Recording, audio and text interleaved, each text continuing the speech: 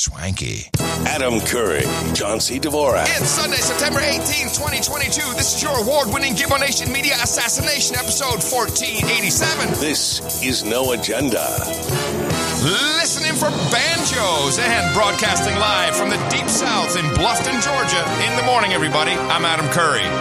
And from northern Silicon Valley where it's raining. Can you believe it? I'm John C. Dvorak. It's Crackpot and Buzzkill in the morning. So inspired. It's raining. You say. Well, it's a big deal for here. Oh, you needed rain. That's right. I forgot about that. Are you kidding? Who needed rain? It hasn't rained here for 5 years. Oh, man. Okay, well, that's good then. Yeah, when you're driving down the freeway, you got to worry about hitting one of those skulls of a dead cow. You know, I've been hearing accents similar to that, although not quite as phony for the What me? Hey, man, I can talk any way I want. I can talk phony or not phony. No, I don't yeah, think your so. accent, Georgia accent. Well, Georgia accent is very distinctive. It's very genteel compared to some of the screeching accents from the different parts of the South. Yes. Including the Texas accent, which is a really bad one. You're really nailing it today. You just one after another. Yeah. Where's the Italian? I'm killing it. Yeah. I'll be here all the week. Yeah. No, I'm actually in Bluffton, Georgia. Bluffton. Have you ever heard of it? That's got barbecue. No. Okay, so you definitely have not heard of Bluffton. Bluffton is maybe like 200 people live here, which 180 work and live on the White Oaks pastures. Yeah, and the other ones do the barbecue. The other ones do the barbecue, exactly. Little travel report. Since I did have to fly to Atlanta and then drive down for 3 hours.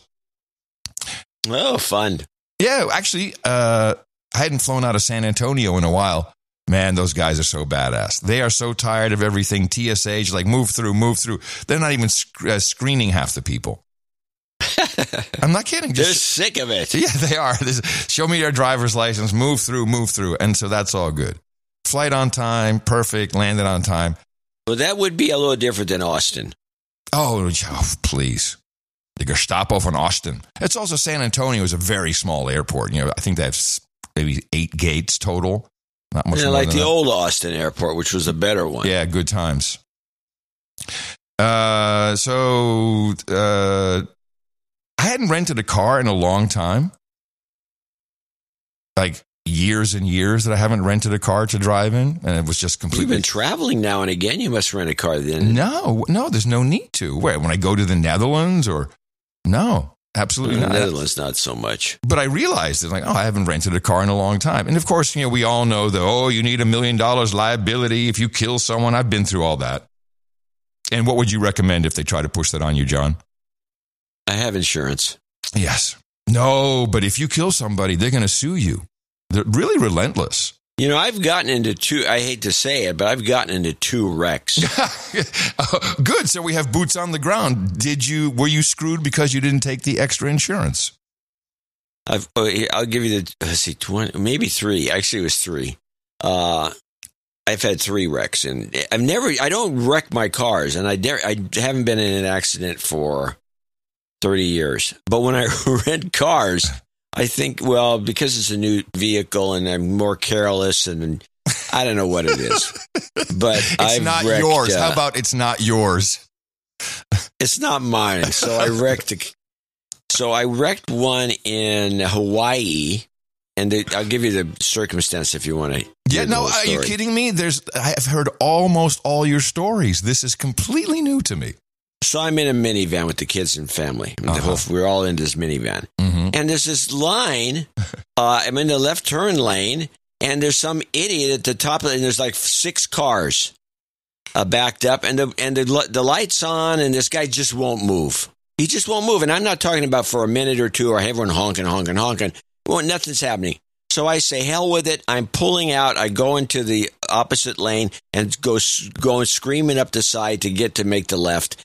And then the idiot comes out and hits me in the side. Classic. It was a total classic.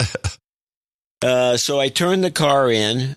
How did that happen? I didn't notice that. His whole side of the car is just smashed.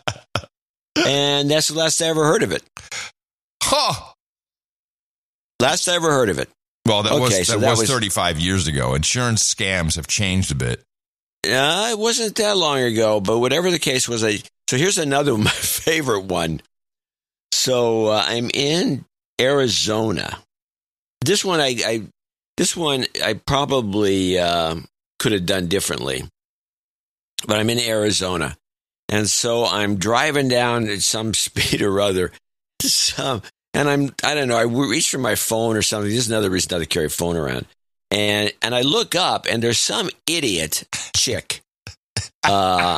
Stop dead. Ignore the guy fumbling for his phone, but not looking at the road. I got you. I am the one. I rear-ended her, so it was my fault. There's no doubt about that. Okay. But what is she doing? Stop dead. Just stop dead in the middle of the road. I can't believe those people. Yeah, horrible. So she stopped dead, and so I'm in this Nissan, and which has always made me wonder about whether these things are any good. Because I know for a fact that if I was in any Lexus, any Toyota, for a matter of it, if I'd have hit the brakes, I would have stopped. No, I hit the brakes. I had time to stop because I've seen been in situations where. What was this vehicle? The car did not stop. It just slid right into her at high speeds and banged into her and took and lifted up the hood of the car and shoved it toward the window. What kind of car was this? It was a Nissan. It was a Nissan. I can't remember. So Lexus, Toyota, yes. Nissan, no. That's the way I see it. Because this thing, they couldn't stop it at all. It just wouldn't stop. Boom. And so then the thing slides up, and the front end is ruined, and the airbag never went off. It should have, since it wrecked the car. Oh, man. No, the airbag didn't go off. So all right. So I go up, we change information. Wait. So you drop the car off, and you say, man, I didn't notice that, right? So, okay, when we changed the information, I pushed down the hood so it would still, it was fine. I could drive around the hood. A little bit of string. So and I had to drop the car off. So I dropped the car off like that. And that was the last I heard of it. Man, that's unbelievable. Well, I wasn't going to... Well, I did hear from the police because I got for hitting this woman, and that had to be resolved by insurance, but that was just to fix her car. No, nothing happened. Wow. I doubt that. I think it is a complete scam, and I've never signed those little extras. This seems like a joke. Well, so now they add. I was just looking at because I know what I booked it for. I know that you're going to have 10 or 12% sales tax. I got that. But listen to this stuff they put in now, which is baked in, which is not negotiable. Concession recovery fee, which is, check it out, is the rental car company. They charge you to recoup the amount the airport charges to offer these services there. 11%. 11%. So now I'm already well over 20. Vehicle license recovery fee. So I'm paying for temporarily renting the license to this car. Tire and battery recovery. Oh my. It's the tack on 1% for the disposal of tires and batteries. I mean, come on. This is such a scam. It's unbelievable. Yes, and it takes a car that's maybe $35 a day and jacks up to $60. Oh, easily. Anyway, so almost 3 hours down to Bluffton, Georgia. This is a ranch, third generation, run by Will Harris and the Harris family, and again, the 180 people who live and work here. And I really didn't know much about this. In fact, I said to Tina, "Hey, you want to come along and go to this beef initiative thing?" She's like, like me, I guess she thought, Adam and Slim is going to be, people sleeping in tents or log cabins. Like, no, I'm going to skip this one. This place is outrageous. It's White Oak Pastures, and you can come here and visit. I think they have 10 homes. But this is, as I said, third generation. For the past 20 years has been complete regenerative. And I wouldn't have known much about Will Harris. He's very famous in the ranching world, but he was just recently invited to go on Joe Rogan, which is coming up after Russell Brand did this complete takedown of Fox Business News and Stuart Varney, who were trying to interview Will about Bill Gates. You know, Bill Gates. So the idea was Bill Gates, the largest farm owner. Let's get this guy from the South, kind of talking like you were. Let's get him on to say, yeah, Bill Gates is the devil. And that went completely. What was that? Go on. And that went completely. You want to hear a little bit of that? I mean, it's like a long piece, but you can hear Russell Brand and you can see exactly why this guy is so interesting and why Joe Rogan invited him. Want to hear it? Sure. You have objections to Gates owning this land. One of your objections is you say, they don't know how to use it. How do you know that? Good question. And thank you for having me on, by the way, Mr. Varney. Firstly, courteous and acknowledging the question. Hold on a minute, Will Harris. Why won't you conform to my stereotypes? Yeah, I meant every word I said about Bill Gates' acquisition of farmland, and I stand by it today. I'm wholly unapologetic. But at the same time, I do regret that my comments were construed as criticism of Gates personally. Well, this is the world's best diplomat. Brilliant, isn't it, that we have to continually challenge our preconceptions. Immediately I hear, there's a farmer from the deep south going to be on the news. All my prejudices come a-rolling in. But it turns out he's like some sort of Chomskyan linguist, culturally, critically adept genius. My criticism is his brand of misapplied technology. It reminds you. So you get the idea. The guy's, of course, very smart. Works with PhDs here on the farm. They really know what they're doing, and but that's not the message that Varney wanted to hear. So that went viral, and people really loved it. It was a great takedown. So now I know who the guy is. And there was this Beef Initiative conference. Texas Slim, the guy who sent you the Flintstone ribeye, the tomahawk. Yeah. And so the idea is to for ranchers to learn about how ranchers don't sell directly to consumers. It's all, it's all through the main four processors. This is completely, they don't understand how to sell online. And so that's kind of the bringing it together. So long story short, about a little over 100 people, ranchers, Bitcoiners, anarchists, but a lot of doctors, lawyers, insurance experts, homeschoolers, of course, podcasters. More than 60% listens to No Agenda. I was kind of blown away by that because this was not a No Agenda meetup. And just a couple of quick things I learned from the insurance expert. So he started talking about the processing plants catching fire, and that it was an extraordinary amount. We've discussed it. Planes crashing into plants, etc. And so he said, "You heard about that?" Yes, I heard about it, but from what I understand, there's a reasonable amount of fires that start at processing plants. Is it really outrageous? And he's in this business. He says, "Oh, let me tell you. A processing plant does not burn to the ground. That fire is out within 20 or 30 minutes. It's part of the insurance requirement to have suppressants, regular training, fire within, fire squad safety within X amount of response time." He says, what's happening here is they're letting it burn to the ground. They're taking a big check and they're rebuilding, but their processing plants are rebuilding for soy, bugs, and other plant-based stuff.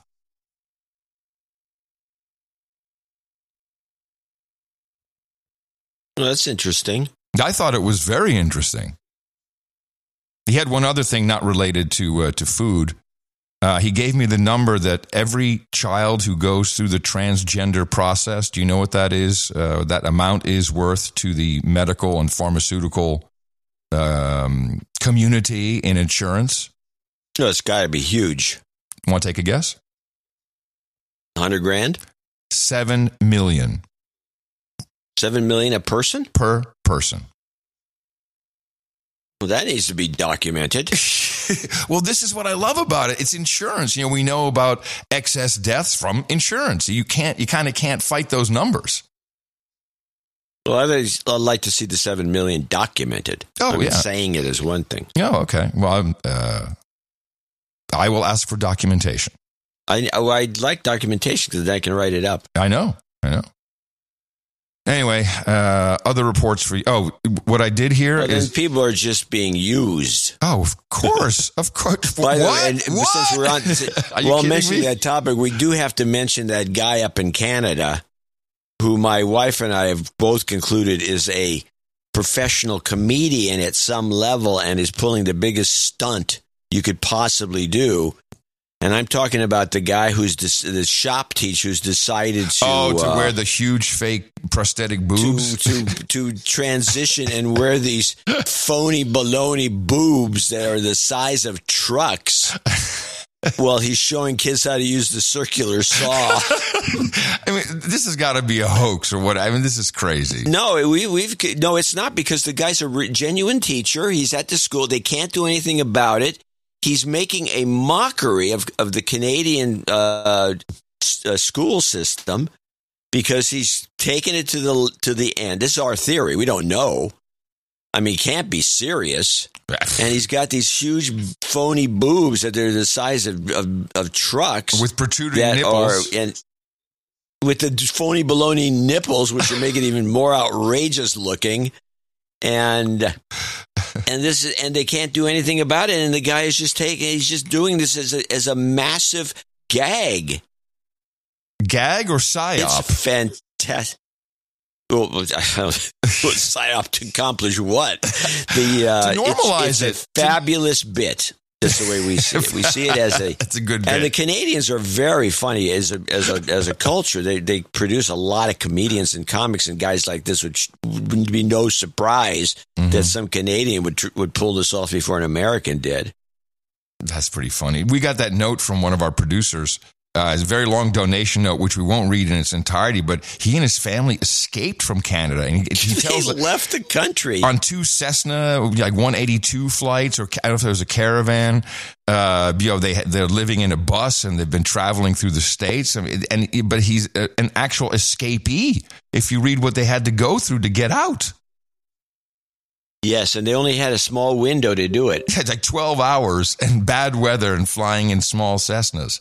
Man. Yeah, they had it had to do with the vaccine mandates back and forth to get across the border, and he and his family, 5 kids, they got out and they're now traveling around and going to No Agenda meetups, surprisingly, and having a great time. Yeah. So speaking of, just to wrap this up, a lot of people who listened to the show came up to me and said, and I just wanted to share it with you. They said, thank you, because during COVID, the show just let me know that I wasn't the only crazy one. I said, yeah, you're absolutely crazy, but at least there's a whole bunch of us.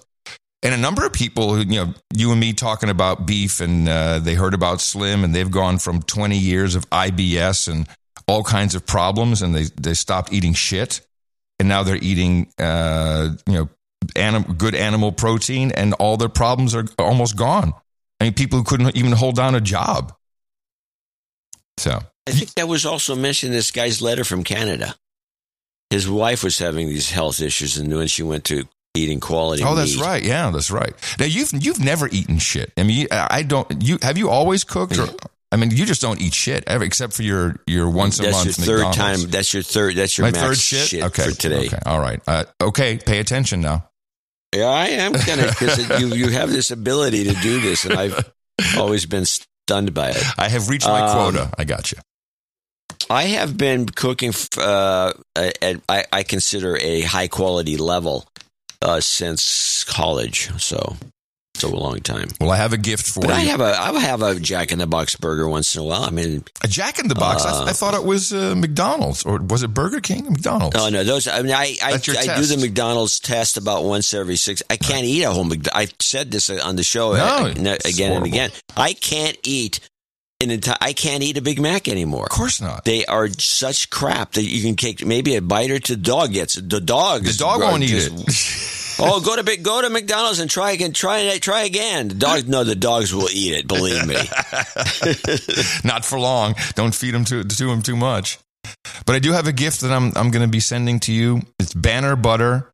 It is butter made from raw milk, and there's one with herbs and another one with chocolate, with cocoa. You could put some French writing on the herb butter and just call it fromage. You'll love it. You'll love it. Okay, well, make sure it stays cold. Of course. You like raw milk. I know you I do do. like raw milk. I know you like raw milk. Anyway, I like the raw milk. You know, it's better. It's what comes out of the cow. It's not going to kill you. Now boiling the damn stuff. Just boil it to death. Terrible. There you go. Keep it up. Your accent is doing it.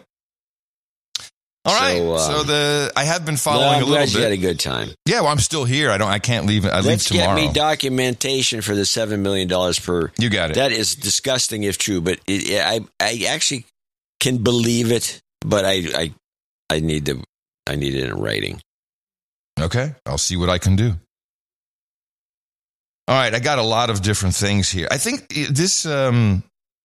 I think it's significant what we're hearing about Russia and Putin losing. Wait, before we go to there, let's get the Queen out of the way because I'm getting more interested in this as time goes by. Again, get the Queen out of the way again. There's going to be 500. Now, we have to step back and consider that the Queen supposedly, and we talked about this on the show, that she presents herself, and that monarchy in England presents itself as a symbolic, a piece of nonsense that is useless. But if that's the case, and we of course believe that that's not the case, we believe, or I do, and I think you're the one that convinced me of it, that it's more than symbolic. There's actual power there that is not brought to the fore. Sure, we agree. And it has to be the case. That has to be true. If 500 dignitaries, Biden, the Emperor of Japan, the Japanese Prime Minister, everybody in the world is going to this funeral, which sounds like a nightmare if you ask me. Yeah. Although it's a good place to meet your, fellow elites. To mingle, catch up on the latest rituals. To mingle. Swap adrenochrome. I'm just stunned by that, but I do have two clips that that doesn't discuss the security concerns and all the rest of it, but I do have a couple of clips that are, I think, on here. I do have Queen tribute to NPR. King Charles and his son Prince William made a surprise visit this morning to the miles-long line of mourners waiting to pay respects to Queen Elizabeth in Britain's Parliament building. NPR's Frank Langford has more. The crowd cheered the king as he arrived to shake hands and exchange pleasantries with mourners, some of whom had begun lining up in the cold just after midnight. Prince William asked people in heavy coats if they'd been able to stay warm overnight and apologized for the long wait. While this is officially a time of national mourning for the Queen, it's also been an opportunity for the new king to travel around the country and shore up support for his reign. The Queen was enormously popular, even more so than the monarchy itself. A YouGov poll earlier this year found that 75% of Britons had a positive view of her, while only 42% viewed her son similarly. I love these polls. How much do you love him? Yeah. How much do you love him? Do you love him? Please tell me you love him. By the way, I got some feedback from Tom about Sarah from the UK. Her note, he says, your note from Sarah about the UK is complete rubbish. No, so you know he's a Brit. The first people to go and see the Queen were POC, which I think stands for people of color, also known as colored people. POC. Look at the video stream. Every fifth person is a minority. Okay. I don't know which is true. Oh, interesting. Yeah. Well, that's a good little clarification. We love them. Of course. Okay, part two of this clip. Oh, sorry. Hold on a second. Part two. I just lost. Oh, yeah. Queen tribute. And President Biden is heading to London to attend the funeral on Monday. Oh, he is. But before he left, he spoke yesterday with the families of two high-profile Americans who are detained in Moscow. NPR's Amy Held has more. In separate meetings, now, hold President on, Biden told the family... This clip. Stop. I want you to start the clip crazy. over. Uh-huh. NPR's been doing this a lot. And I don't know what the point of it is, or if it's like part of a format. It's a format change. It's a format change. I had not heard this either. Explain. Well, I've heard it before, and I've discussed it on the show before because I've mentioned it. I've seen it used by others. One of the networks does it a lot. I think it's NBC. they start talking about topic one, and then they segue. Normally, the way these stories are presented is story, stop, story, stop, Right. story, stop, story. Right. And they're one after another. But of late, they take specific stories, not every story, but specific stories that get you into a frame of mind. This is like sales, or the idea of you get somebody kind of, a lot of salespeople try to get you, they ask you stupid questions to get you to say yes all the time. Don't you think that such and say yes? Don't you think yes, yes, yes, yes, yes? Buy this, yes. It's a trick. Mm-hmm. And so I'm listening to this thinking it's some sort of trick they're trying to pull, and they start talking about the Queen and this and that, and then they switch over completely to Biden and then to the hostages, the arrestees that the Russians arrested for probably pretty good reason, and then it's just beyond me. And then you'll see a lot of these are done the same way, and it's just to somehow blame Trump. It's just baffling. But then let's start this over and hear how this is done. Give you my opinion. I think this is what we would call an urgency arc. So it's a new. I don't know how long it's been used, but it's a variation of, Fox News does this. Hi, everybody. Welcome to Sean Hannity. Oh, what? Breaking news. Yeah, Sean Hannity is breaking news at the beginning of each show. Yeah. So I think it's similar to this, only they're actually breaking into one story. And you're right.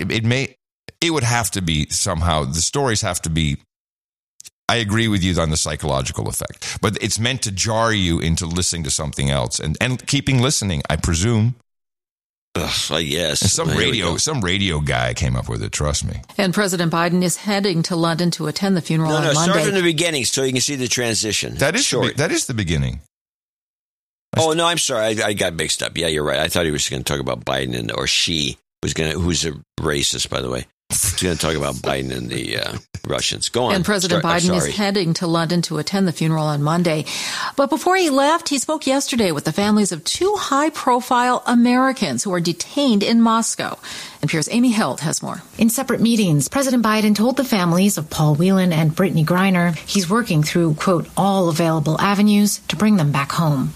The administration maintains both are wrongfully detained. It won't comment on reports of a prisoner swap, but White House National Security Council spokesman John Kirby says negotiations are ongoing. We have made a serious offer to get Brittany Griner and Paul Whelan back home. The Russians have not responded to that offer. Whelan, a former Marine, has been imprisoned for nearly 4 years on espionage charges. Griner, a basketball superstar, was taken in February on drug charges. Her wife, Sherelle Griner, released a statement after meeting with Biden, calling the past 7 months grueling and asking for unity. Sounds so weak when Kirby says, well, we offered it to them, but, they haven't responded. Sounds kind of needy. Kirby was called out. My theory is that Kirby's the one who's setting himself up to take over the job of Kareem Abdul-Jabbar. Mm-hmm. Well, it's not going to take much longer. She's so on the ropes; they're hanging her out to dry. She's so nervous. She's messing everything up. She's the meme du jour. He's letting her suffer. He was, I don't think I have clips of this, which I thought I did. I do have a quick 16-second clip about the Queen. Because there is... I was thinking about I put them aside too, I didn't have, but let me just say that Kirby came out and did a briefing at the White House briefing room about security things, and somebody called him out, some black guy, African voice, called him out for trying to take over her job. Oh, there you go. Oh, really? And so the guy, I can explain it without having to clip it, but the guy goes and he says, you've been up here and you're here and, it seems as though that she's doing a lousy job and you wanted to take her job. And he said, no, this is not anything but the truth. All I do is talk about security, national security issues. That's all I talk about when I'm up here. I don't talk about anything else. And she invites me to come up here, and she's doing a great job. And then she came out and later, and she botched some stupid fumbled thing. around. She was terrible. She's terrible. They're going to get rid of her, I'm sure of it. But it's terrible that the press corps itself is propagating this. I mean, everybody knows why she was hired. It was the job was advertised as such. All the jobs in the Biden administration are advertised as such. And so then, okay, sometimes that backfires. But let's get it away from race, you dipshits. All right, that's what I think. Yeah, here's the Queen little update. And President Biden is expected to attend, as are the leaders of China, France, and Canada. World leaders are being asked not to use their own state cars to attend the funeral and instead ride government buses. But a government official tells ABC News that will not apply to President Biden. Guys. Oh, man. I wanted to see him and Jill on the bus bouncing around. I don't think it's going to apply to a lot of them. I think they're going to reverse that. They're going to have 500 dignitaries in buses? Yeah, I hope so. It's going to look like Comdex. They said they all need lanyards, too. Lanyards and a tote bag. Yeah. Well, this is, of course, humiliating. I mean, any foreign dignitary, especially now that Biden's broken the ice and he says, no, I'm not going to do that. I'm going to be in the beast. Right. Yeah. Oh, yeah. I'm going to spend, $100,000 in taxpayers' money to ship over the beast. So they have a lanyard, a tote bag, and a fanny pack over your uniform. It looked great. So this, in my opinion, is all part of the Great Reset. We have the Pope on deck. And did you hear that Khamenei is apparently ill, gravely ill, from Iran? I think that would be good to have a switch in Iran, and also these guys live pretty long. Yeah, and Don Lemon is kicked off of primetime. If that doesn't signal the Great Reset, is what we predicted. Nothing does. He's going to do He's going to do a morning show. Yeah, with two women. Oh man, which makes it even funnier. He must hate that because he takes himself so seriously. Because he's a gay guy who hates women. And he I don't know about that. He takes himself so. He takes himself so seriously. Yeah. So now he has to do kind of like I wonder if he's going to try and be the serious news guy amongst the bubbly women. Is that what the idea is? Those morning shows can't do that. I mean, the last show that I think was kind of modeled that way, and they've changed the modeling of all the morning shows on the networks, was the Today Show that had the regular group of people yucking it up, and then they had the news reader, and they'd always throw it to her, and she'd read serious news and segments. I have not seen that for a long time, not in the old format that they used to have. I think they've given up on that, and everyone's got to be jocular. Serious, because Orange Man bad. We were both right about the president and the train strike, although you were more right than I was. And right on cue, the CIA Broadcasting Systems with Scott Pelley did an interview with the president to spike the ball. President, you have just averted a nationwide railroad strike that would have been crippling to the economy. How did you do that? And what were those last hours like in the negotiations? Oh man, how did you do that? You are truly the best president. What's funny about this report is that if you listen to NPR, I don't know if I don't probably have any clips of this either, but if you listen to NPR, it was definitely the labor secretary or one of the other White House people that was primary to the negotiations, and Biden didn't even step foot in the thing. So this is bull crap right from the get-go. Of course. He even gives it away that he wasn't... Pelley kind of sets it up, and the illusion with all the previous reporting is that Biden was up until 5 a.m. Working on the negotiation. But the reality is they came in that morning and said, hey, we're done. Okay, cool. I'll announce it. That's basically it. But here's his response. Well, look. We brought business and labor together. One of the things that happens in negotiations, particularly if they've been elongated like these have, is people say and do things where their pride gets engaged as well. And it's awful hard to back off of some of these things. So what we did was just say, look, let's take a look. Let's take a look at what's happening. You have a good deal being made for labor. Their income's going to go up 24% over the next 5 years. They've worked out the health care piece. They worked out days off. They both sat down, in my view, and they were in the office today saying, well, we finally figured out this is fair on both sides. And it took that time to focus. And the alternative was just not thinkable. What do you mean? If, in fact, they had gone on strike, the supply chains in this country would have come to a screeching halt. We would have seen a real economic crisis. So the problem I have with this is this didn't get any legs. They didn't position it properly. This is about all I saw. Oh, yeah, great, Mr. President. Where was the big headlines, Biden saves America? Well, you're right. They didn't position it right at all. And I think Biden was caught flat-footed, and so was his entire staff of, people that don't know what they're doing. And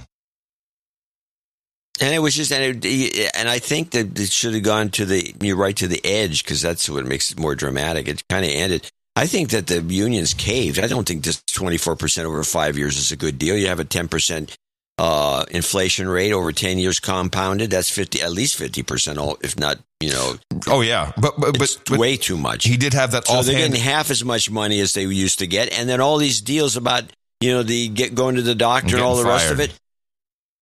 You still get fired. That didn't change. Are you sure? Because Biden said we also fixed the health care problem, is what he said. I don't know if that implied that. I think that means they got better health care, but that doesn't mean you can take time off to go to the doctor. I wonder. I heard that on NPR they had the guy that was the head of the Railroad Engineers Union, whichever one that is. There's two of these unions that were involved in this, and I think maybe a third. And he said, yeah, we didn't get this, we didn't get that, but it was a good thing we got, we had to get this, we had to do something. I think they did a shitty job, personally. As an ex-union organizer, I can say that. But that's why we kind of said, this is probably just some bull crap. This is just marketing. And that's exactly what it was. But I don't understand how they could take something, because where was the pre-analysis? We're the only ones that said, hey, man, this could be really bad. You didn't really hear that. They just didn't play it up. I don't know. Maybe this is an inside group trying to make Biden and the unions trying to make something look good. I think it's, maybe it's that, as the newspapers don't want to deal with it. Let's put it this. It didn't have the typical. The whole union movement has been pushed to the side anyway, and it doesn't want to be. You don't want to emphasize that these guys can get their way unless they're sports athletes making millions and millions of dollars. Well, there's that. Those guys, let's just play that up. Well, this didn't have the typical Obama, Valerie Jarrett flair, They're better than this. Which is a surprise, since Valerie Jarrett's in the White House. Yeah. She's in all kinds of committees again and stuff. They're uncloaking. You got more Biden stuff? I'm sure you do. I have a bunch of Biden stuff, because they jacked him up for a speech. Yeah, I didn't see this, so I'm excited. I want to hear about my God, this speech. They jacked him up. Where was it? No, I'm talking about jacked him up. He was jacked, and he was yakking away like a madman. He was fumbling and bumbling, but it wasn't the kind of slow, dull-witted bumbling and fumbling. It was fast-talking bumbling and fumbling. And he was yakking and yakking. They gave him exactly 16 minutes for this stuff. Whatever they gave him wore off. You timed it. You timed it. Excellent. Yeah, it was 16 minutes of talking. And so he just went nuts. I call it jacked up. Here's a good example. This is Biden jacked up speech 1. Please have a seat if you have one. Hello. Whoa. About a year and a half ago, where was a large crowd like this, where they're outside. I thought they had chairs. Said, have a seat. And the press said Biden was so stupid he didn't even know they didn't have any chairs. But I'm glad you have some chairs. Albio, Cuban-born, came to the United States at age 11, served 16 years in Congress. And the idea is that, Lucille, a house icon of 3 decades, grandmother of the DREAM Act. Congress is going to miss you both. Chair, the Secretary of Health and Human Services, Javier Becerra, the honoree of tonight's American Dream Medallion. All of you here tonight embody the same theme, rooting the strength of achieving our dreams. Oh, man. Yeah, he is kind of jacked. That's interesting. He's flying high. Yeah. I have 3 of these clips. Then I have the thing where he started. Well, actually, we can skip to the beginning. At the very beginning, when they brought him out on stage, he decides in his kind of drugged up stupor to sing Happy Birthday to Nanette, this Hispanic woman who's going on and on about how great Biden is and how Democrats all suck. And so this is Biden's happy birthday to her. This happens to be Nanette's birthday. It's hell when you turn 25, but, you know, we have a tradition of the Biden family. We sing happy birthday. So let's go. Ready? Happy birthday to you. Happy birthday to you. Happy birthday, Nanette. Happy birthday to you. God love you, kiddo. Man, that's cool. Where was this again? He calls her Danette, by the way, when he's singing. He doesn't know what he's doing. Where was this? What was the occasion? It was a Latin. It was like the congressional Latin America or Hispanic caucus mixed with some other group. I believe it was in Washington, D.C. It was in Virginia. It was someplace near the White House. And it was a meeting of all these Latin X people. Latinx. So, and they were all, you know, jacked. Anyway, let's go back to Biden jacked up speech. He's in a role here. This is jacked up speech 2. That law of funding close the racial gap. Oh, yeah. Secretary Cardona. Woohoo! He'll tell you how it helped to safely reopen our schools, an absolute necessity, including 28% of public school students who are Latino. 28%. You're all going to own the country, man. We better darn well make sure they have every opportunity they have. Not a joke. So he's just like, this is a different kind of stumbling. This is his jacked up stumbling. He's going too fast for his mouth at times here. He's going way too fast for himself, and he starts to say one word and then stops and says another, but he doesn't back up. That's the thing that's interesting. He doesn't ponder anything. He just keeps plowing ahead. Here's part 3 of this. During the Detroit back on track, and during the Great Recession, and while I was vice president, he helped lead our efforts in Puerto Rico as well. We are committed. We're committed. Together we passed once-in-a-generation infrastructure law to mobilize Americans' roads, bridges, ports, airports. It's going to replace poisonous lead pipes. So every child in America, specifically those in Hispanic communities, which are most often affected, can turn on a faucet at home or in school and drink clean water, for God's sake. Impressive speed for that age. Very impressive. He's blowing through it. I mean, this sounds Adderall. This sounds methy, cokey, really. Would you say I think it was cokey smell? Yeah, kind of. And they at least know to get him off in 16 minutes. Even though he's still flubbing away, but at least he's got spirit. Yeah. So I had these short little snippets which I picked up. Okay. And to ask you what he's trying to say here. These are all like 5-6 seconds. Okay. I mean, there's one. Let's start with the 2-second one. This is where Biden says biggest liggest. The biggest drop in unemployment. Ooh, yeah. Those nasty L's. Liggest, biggest. The liggest, biggest. Liggest, biggest. Yes, hard. Here's something about the deficit. We're going to be able to do all this while reducing the deficit by... Reduce the deficit. Restooping. Oh, man. That's worth playing again because I got a kick out of it. Yeah. You have more? No, I was going to tell you to play that one again. Oh, the deficit? I'm sorry. We're going to be able to do all this while reducing the deficit by... Reduce the deficit. Okay, here's another one. I only a couple more. This one's drugs, gugs. Their costs are, no matter what, no matter whether they have drug for... I didn't hear the gugs. Hold on. Their costs are, no matter what, no matter whether they have drug for... Nah, okay with it. Not as funny. Not as funny. Poorly clipped. Yeah. All right, here's the last one. This is... Well, actually, I got to have 1 second one, too, but let's go to this one. This is jacked about drugs. He's all jacked. Oh, hold on a second. Jacked about drugs. For too long, we paid a higher price for prescription drugs than any nation in the world. Restriction drugs. It's a new thing. It's restriction drugs. And I guess the last one is Secretary Who. And with Secretary Marx's leadership... I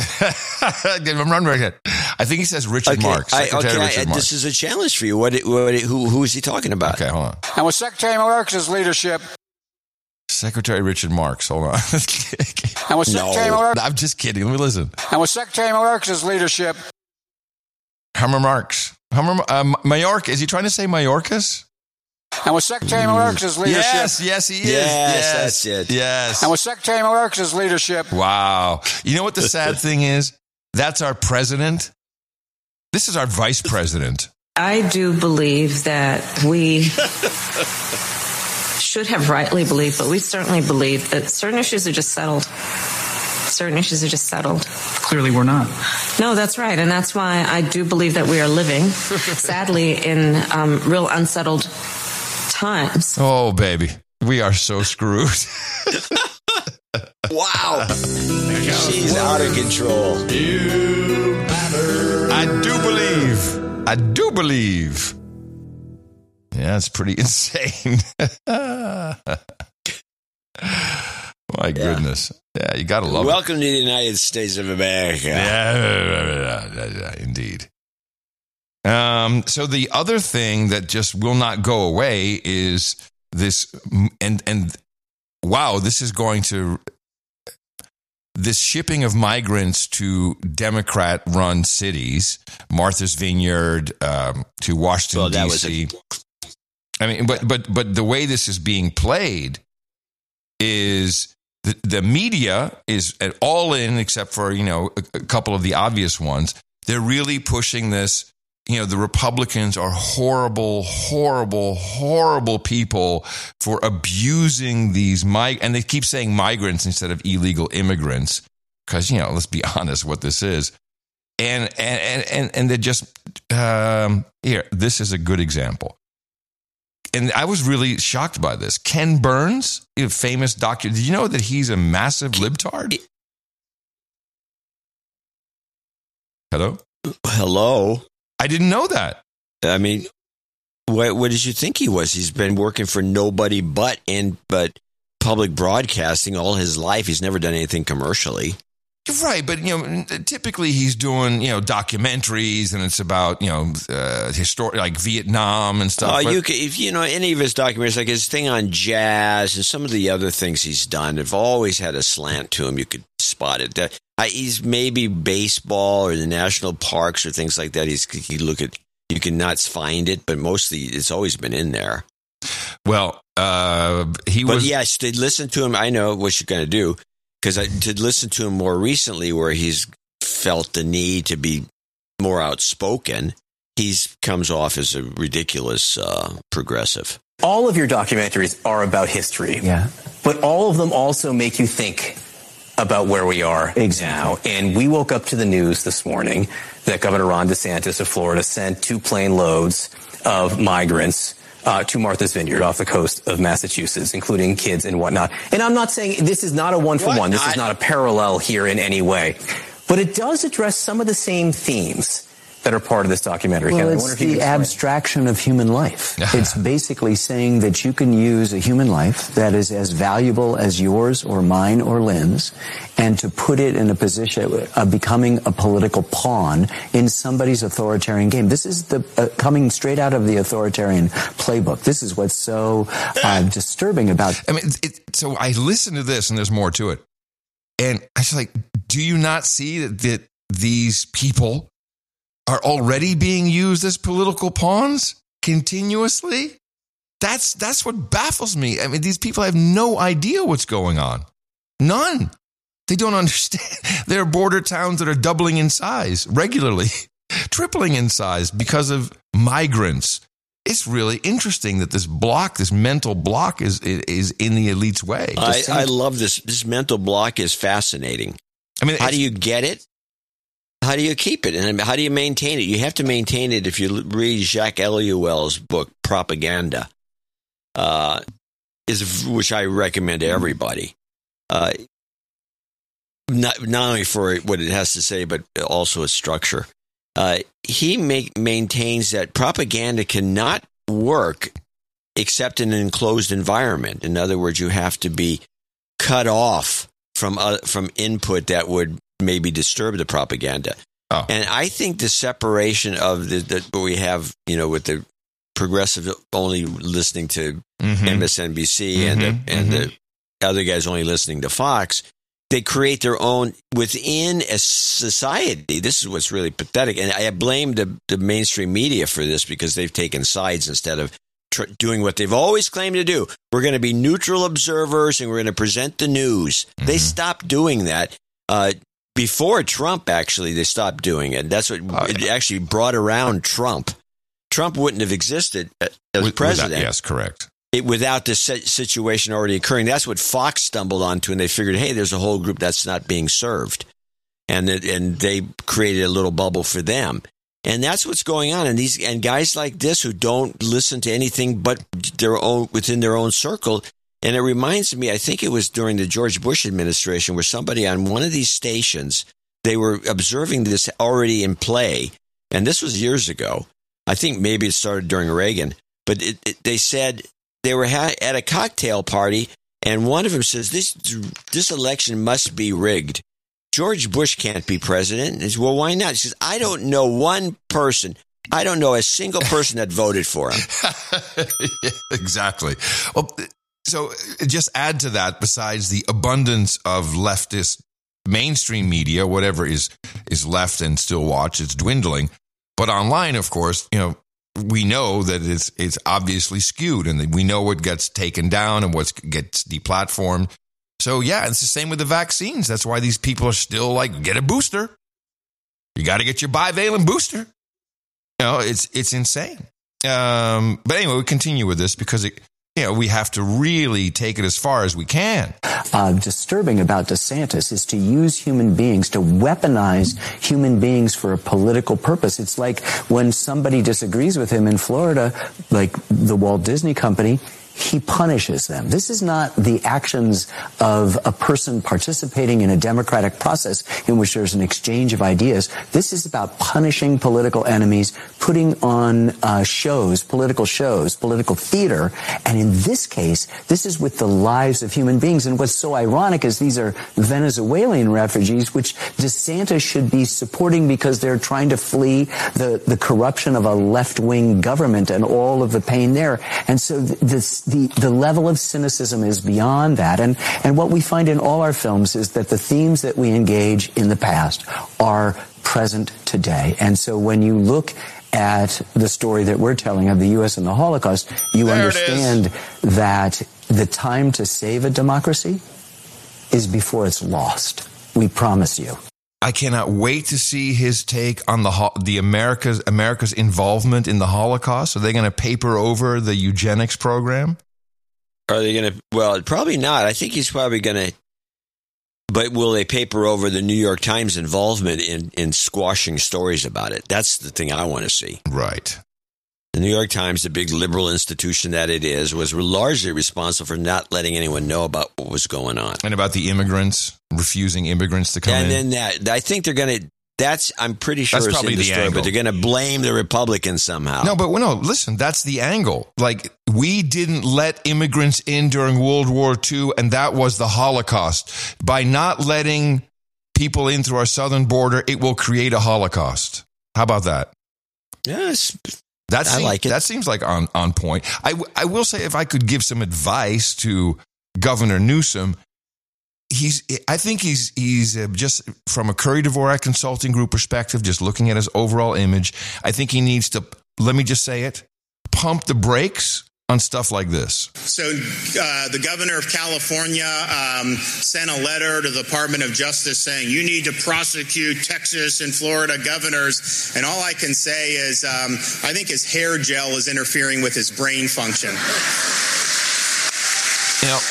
What he's going to get is going to be, he's just like Trump, which I think is exactly the appeal of people is that he isn't just like Trump in that regard, and he's slipping a little bit. Who? Newsom? No, DeSantis. You said Newsom. Oh, I'm sorry. I meant DeSantis. DeSantis should. He keeps making these jokes. Yeah. The hair gel joke is also because the problem is if you keep making jokes is got to be part of your personality, and I don't know that he seems like a joker to me. Correct. I always thought, to be honest about it, that who's the senator from Florida, the guy that was the stripper. Who is the Florida senator? Why I'm not coming up with his name instantly is irksome. Rubio. Rubio is naturally funny. Yes. And when most strippers are funny. When Rubio started doing material about Trump. Yeah, it was good for a while. Actually running against him. Mm-hmm. They were actually, when he had a shot at it, his days are over. Mm. And he did the joke about the hands, small hands, mm-hmm. which stuck to this day. And he was doing some other material. I thought it was well done. It was very funny, and he could go toe to toe if he wanted to. But he got pushback, and so in other words, he wasn't.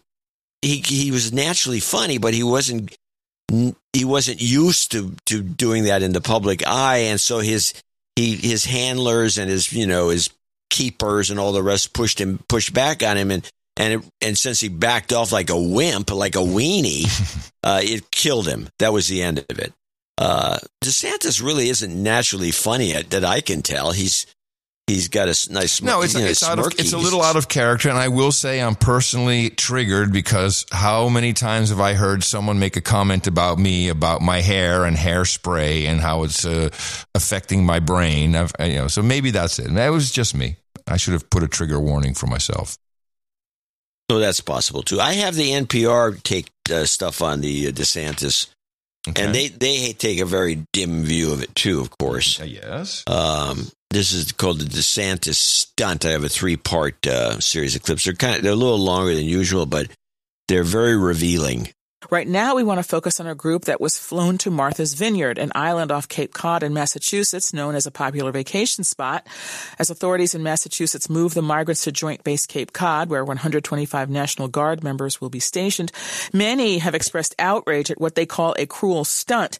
But we're wondering if there is a legal basis for this, so we called Denise Gilman, co-director of the Immigration Clinic at the University of Texas School of Law. Denise Gilman, welcome. Thank you for joining us. Thank you for having me. Okay, stop it for a second. Now, I want everyone to listen for the weasel words that are in this report. There's a lot of supposedly, we heard that, could have been, we think that, maybe they did. There's all this. They never really come around. They don't know. In other words, this entire, even though they're long, I'm sorry, it's bullshit. They don't know what is going on, and they're just trying to build a case against DeSantis. And the left really thinks they can do something legal about this. It's human trafficking, this kind of thing. You have two bullshits left in your quota. What are states? That sounds good for the show. Yeah, I'm good with that. Okay. Just letting you know. We called Denise Gilman, co-director of the Immigration Clinic at the University of Texas School of Law. Denise Gilman, welcome. Thank you for joining us. Hi. Thank you for having me. Simply put, are states allowed to do this? Congressman Joaquin Castro, whose district includes over half of San Antonio, where the migrants were flown from, tweeted that the Department of Justice needs to investigate Governor DeSantis for using fraud and deception to lure people out of state only to abandon them without fulfilling his false promise. Same for Greg Abbott. He went on to suggest that this could be considered trafficking. Is there any merit to this? I think there are very valid concerns about what exactly the legal construct here is. I think raising trafficking is valid. Trafficking is moving somebody without their authority, without their consent, for gain. And here I think you're basically talking about political gain. In some ways, I'm not even sure that's the very best way to think about this, because that could be private individuals that are engaging in trafficking. And here you're really talking about government action. Both governors have been very clear that they're doing this under state authority, using public funding. And so when that happens, I really think it's almost better to think about it as a question of the government taking somebody into custody without their authority and without any proper justification, probable cause for a criminal offense or the like, and then moving them. What if, upon further review, people did consent, even if the terms were somewhat vague, even if they did consent, saying, you know what, wherever I'm going is better than where I am now? Does that change the calculus? I think if there is true informed consent, the calculus is different.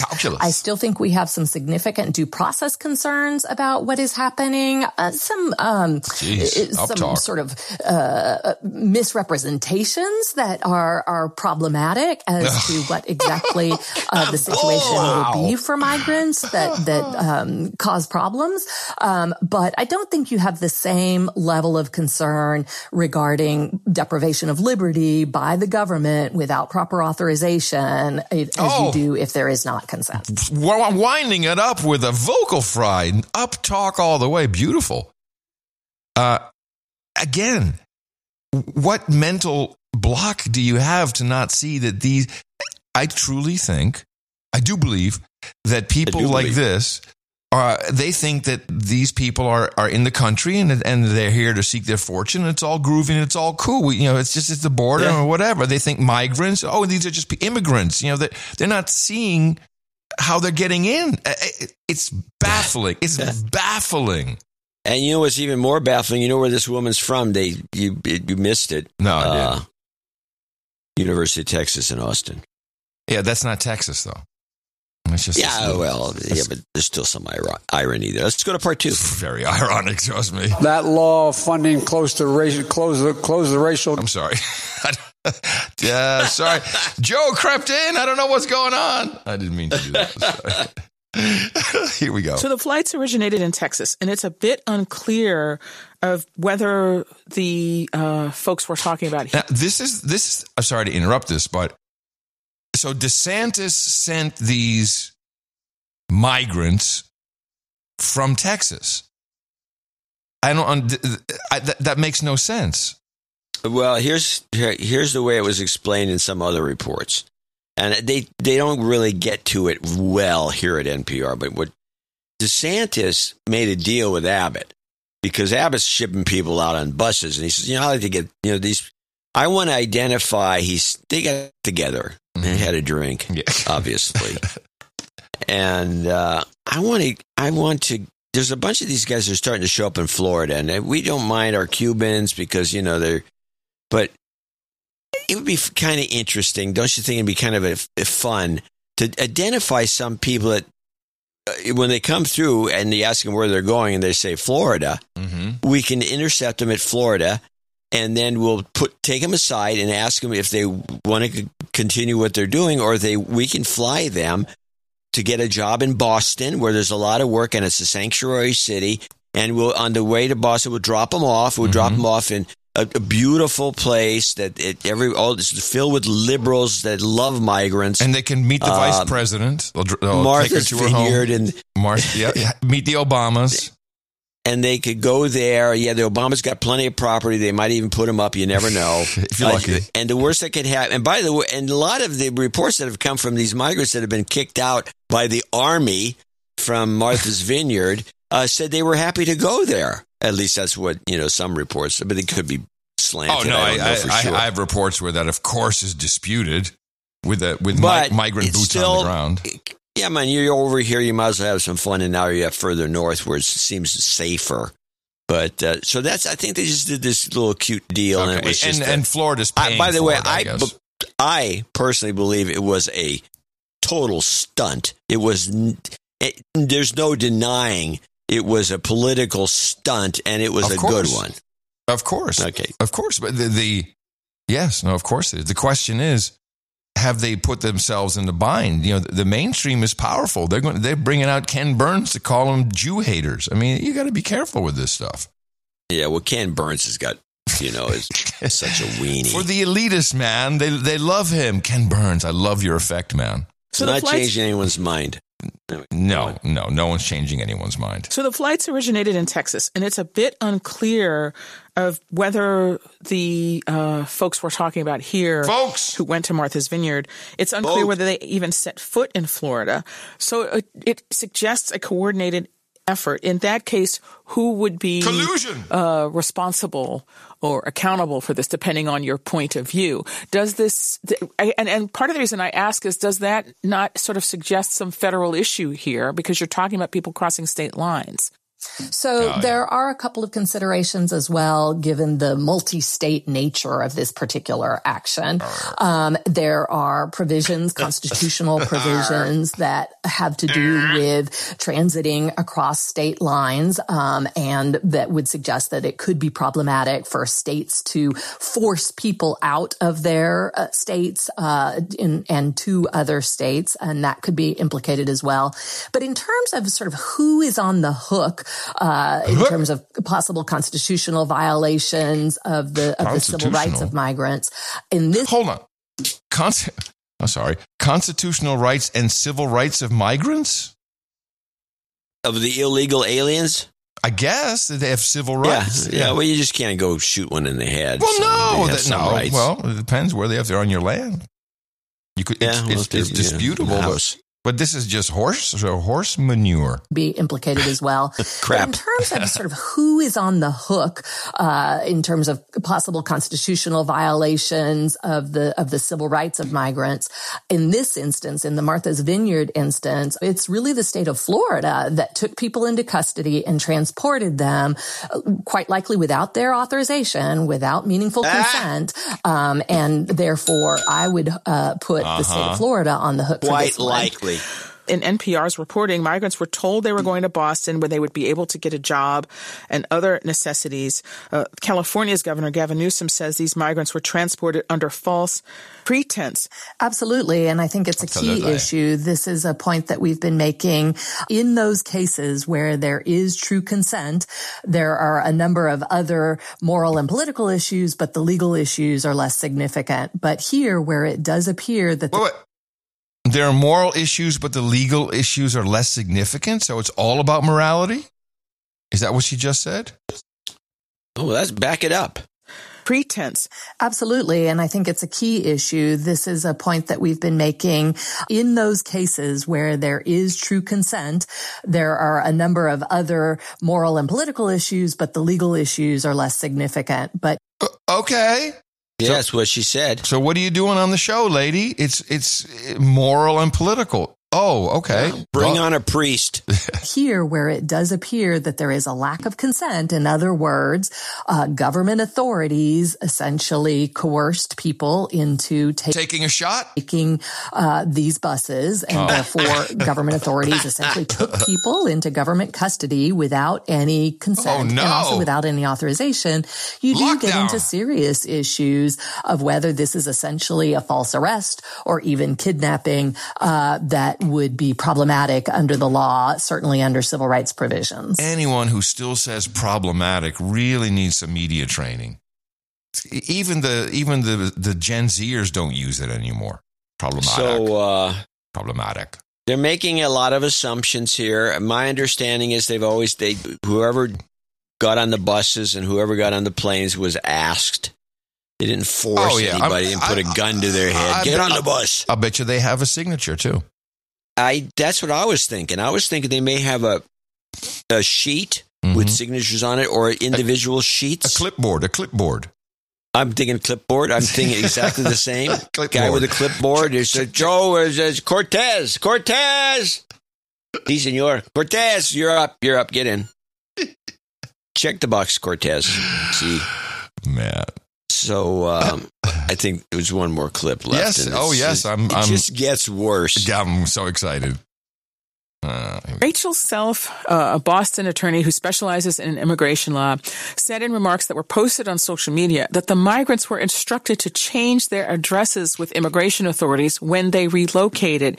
Can you tell us, why does this matter?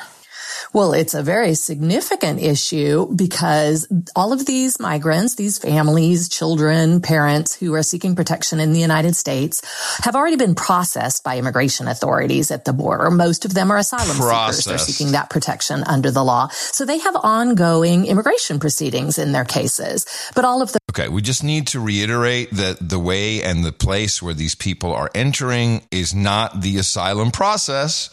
And she's making it sound like, well, they got procedures, this process. They're just here.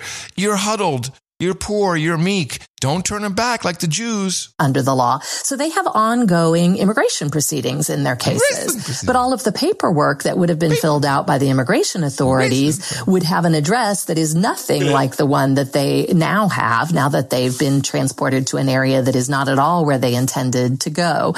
And unfortunately, it's not so easy to make an address change either. And why the laugh?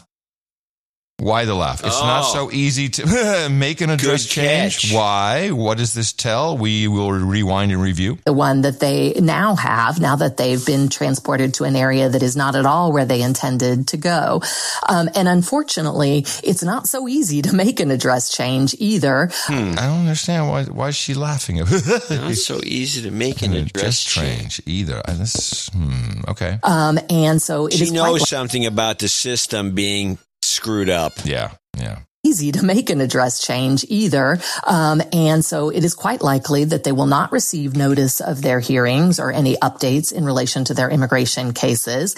And if they do want to pursue their immigration cases in a new location very different from where they intended to go, they'll have to file motions with the immigration court. This is not something that is automatic or that is easy to do, especially without a lawyer.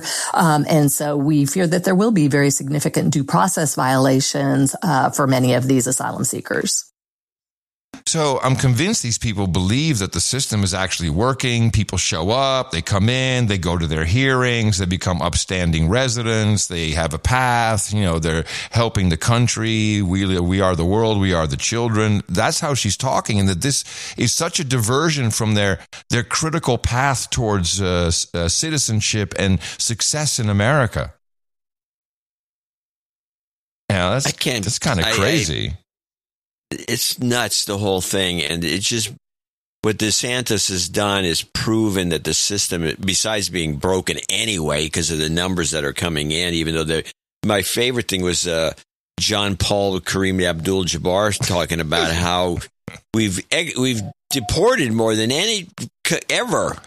Oh, yeah, of course. And you got into a big debate with the reporter saying, yeah, but there's been millions and millions coming in, more than we've sent more out of the country than Trump did. Oh. Yeah, but there's 20 times more coming in, and she wouldn't buy it. No, it doesn't. Besides the point. Here's ABC. Here's ABC with some numbers. The U.S. is now on track to surpass 2 million crossings at the Mexico border this year. That's up from last year's near record 1.6 million. The White House saying it's working to fix a broken system, and the legal process will take time. Fix a broken system? What kind of analysis is this, ABC? It's just that choices. It's not a broken system. It's choices made. Yes. Okay, so that's a good point. With all, well, you have to keep. Well, I have one clip, and then I have another one, which is kind of a counter clip. I think this has something interesting that hasn't been covered yet. Less than 2 days after Florida Governor Ron DeSantis flew them to Martha's Vineyard to make a political point, 50 migrants from Venezuela put on buses. And here's the tell. She clearly is a biased reporter when she says 50 migrants from Venezuela. So she has bias. I don't know where she's from. Good point. But she's Venezuela. Less than 2 days after Florida Governor Ron DeSantis flew them to Martha's Vineyard to make a political point, 50 migrants from Venezuela put on buses and transferred to a military base on Cape Cod. Immigration attorneys telling reporters the migrants were lied to. They were told there was a surprise present for them. And yes, the Obamas. That there would be jobs and housing awaiting for them when they arrived. This was obviously a sadistic lie. ABC News News confirming the DeSantis administration chartered the planes and the migrants didn't even board in Florida. They came from Texas. Today, DeSantis defending his move and promising it's just the beginning. I mean, these are voluntary transportation that they're signing up for, but they're given a good ride. They're given everything. And that's just, it's a humane thing to do. The president calling out DeSantis for using human beings as political props. It's un-American, it's reckless, and we have a process in place to manage migrants at the border. Republican officials should not interfere with that process by waging these political stunts. But in El Paso, Texas, it's clear that process isn't working. Border Patrol agents apprehending nearly 1,300 people a day in this area. El Paso is now chartering their own buses to help migrants head north. So most of this bus, most of the people on it are from Venezuela. They're all going to New York City. It'll take like 30 hours to get there. Volunteers make sure these families know where they're going. The act of busing is a necessity for you guys. That's exactly it. We do not have the shelter capacity. And as you've seen, on top of the people we're bringing in, there's over 1,000 releases to our community a day. And when the shelters in town fill up, some families have no other choice but to sleep on a city sidewalk near the bus station. So, of course, that doesn't make anybody think about, 1,000 in this small town. And there is I feel kind of bad because I knew a girl who grew up in Martha's Vineyard and has family there. Sorry? Just to back up to what you just said, how many people did they ship to Martha's Vineyard? Did 50, DeSantis ship 50. There's thousands piling up in El Paso daily. Yep. And they ship a mere 50. Yep. This is the thing that you think these reporters would cover this. A mere 50. 50. They reported it. This is and ABC. And they make a big, what are we going to do? They reported it. This is ABC reporting it, but it's at the end of the report. Oh, yeah, 1,000. No, it's 1,000 a day. They have, plausible deniability with that. But I was going to say that there is a real outside of the elites who like to vacation there. Martha's Vineyard is a real community, and it's a very odd one. My alma mater, when I went to college for all of 3 months, it was the only girl I ever slept with in college, and she became a lesbian the next day, which was also kind of fun. It was great for my ego. My daughter loves that story. Tell me the one about when she became a lesbian, Dad. Ha ha. And it's, you can only imagine how, and there's a lot of drugs going on there. People are just hammered. The townies, the people who live there and work there. I bet it's gotten so bad since the 80s when I was in college. It must be nuts with all those idiots running around. Something's going to happen out there. How about this? I predict someone's going to pop off and go nuts on Martha's Vineyard. It'll be DeSantis' fault. Oh, yeah. No, Trump. Trump. I'm sorry. What am I thinking? So my neighbor, Laura Logan, is out on the warpath as she has some information. New stuff has come to light. I'm sorry. My quota is already full. And she has the same basic story. She's going around, making the rounds, I should say, talking to people. I first saw her do this rap on War Room, but this is a different interview, a little less hypey.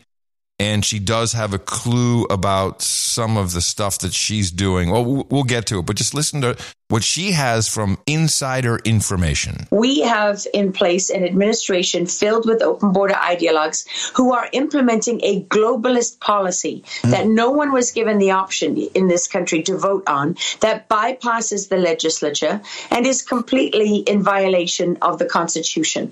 And what they're edging towards, and I know this from a source who was in meetings at the UN behind closed doors, these are classified meetings, and listen to these discussions of infiltrating 100 million people into the United States as the basis for forming a regional government instead of a national government. So a government of Canada, Mexico, and the U.S. This is the strategy that's in place. And so things like the cartels were created as part of a push-pull strategy where they would push people out of those countries because life would become unbearable and pull them into the United States. It's about the destruction of this country. And and it's put in place step by step so that you don't really know what's happening. And so what some people have done now, a group of private citizens, has funded a threat assessment of the national security threat on the southern border because the government is failing to do its job. And the basic premise is that you cannot begin to solve a problem that hasn't even been defined. So I'm not a big fan of my source in UN behind closed doors classified meetings characterization, but she is a real journalist. You can't deny that she is a great investigative journalist. And so if she says that that's the plan, I'm thinking bring on the Amero. Time once again. Back to the Amero. You know, the funny thing is, we don't have a clip of it, I don't think, but it's well known that Hillary used to always run on the idea, and she would say, because she was a globalist, she would say, I imagine that someday in the future where there'd be no borders from the tip of South America to the top of Canada. There'd be no borders anywhere. The borders would be done. Hold on. And would be. We have from episode 872, Huma Abedin on hidden camera. Let's see what this was. Yes, welcome, Huma. You were in Dallas yesterday. I met this young man. It's going to suck. Admits Hillary Clinton will open U.S. borders. Now, I don't have the clip you're talking about, but yes, what she dreamt of the day when there's no borders. No borders anywhere. Yeah. No borders between Argentina and Brazil. That's a good one. And if I may remind you of the Antifa chant.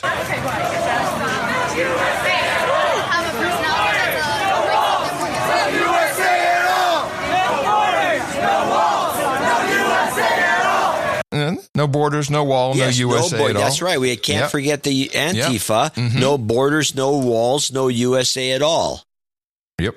This is not, this is the enemy from within. Not, a bunch of people that were protesting January 6th.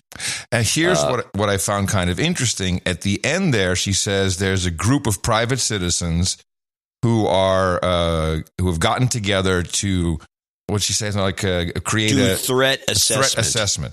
So if you want to know why Mike Lindell, my pillow guy, is being harassed, it's because he's financing that. He's financing a documentary that she's producing, which is I don't think it's a huge secret, and I think it's kind of a cool idea that people put their money where their mouth is on this, and so it could be very true. The $100 million, it's still a number of years at this pace, but crap. That's pretty sick. Well, if they're doing what was it, 2 million last month? Was it? Last year. Last year. No, it's 2 million this year, 1.6 last year. So it's 2 million a year. It take 10 to take a while. Little long. We won't be around. I want to see the final destruction. I want to be around for that. Yeah. Well, that's a pretty ambitious stunt. Well, it would be total, and there's already, I'm sure, 20 million. I'm sure there's a lot of people be all for it, Canadians would probably be glad to get rid of Trudeau and be part of a bigger system. Sure. And the Mexicans would benefit from it. But we would have no more board. We'd have to assume that somehow we'd run it, but with it being mostly Latins, I don't think so. Latinx. Well, there's also a lot of presumption that the Latinx come in here and that they're all of a sudden they're all in on Democrat values. I don't think so. Most of them, Latinx tend to go Republican over time. Yeah. Well, at least a third of them do, but they can easily go all in. And they're all religious. A lot of them, they're Catholics. Don't you think that Trudeau might actually be vying for the president of the? What were they going to call it back? We've heard this story before. The North American Union. What was it? Was something? No, the American Union.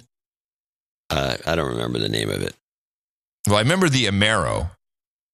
Yes, the Amero. Where is that thing? Well, it's you can just wait for it. It's going to come back if they're talking about doing this. The North American Monetary Union. NAU. That's what it was. It has a wiki page entry. Huh.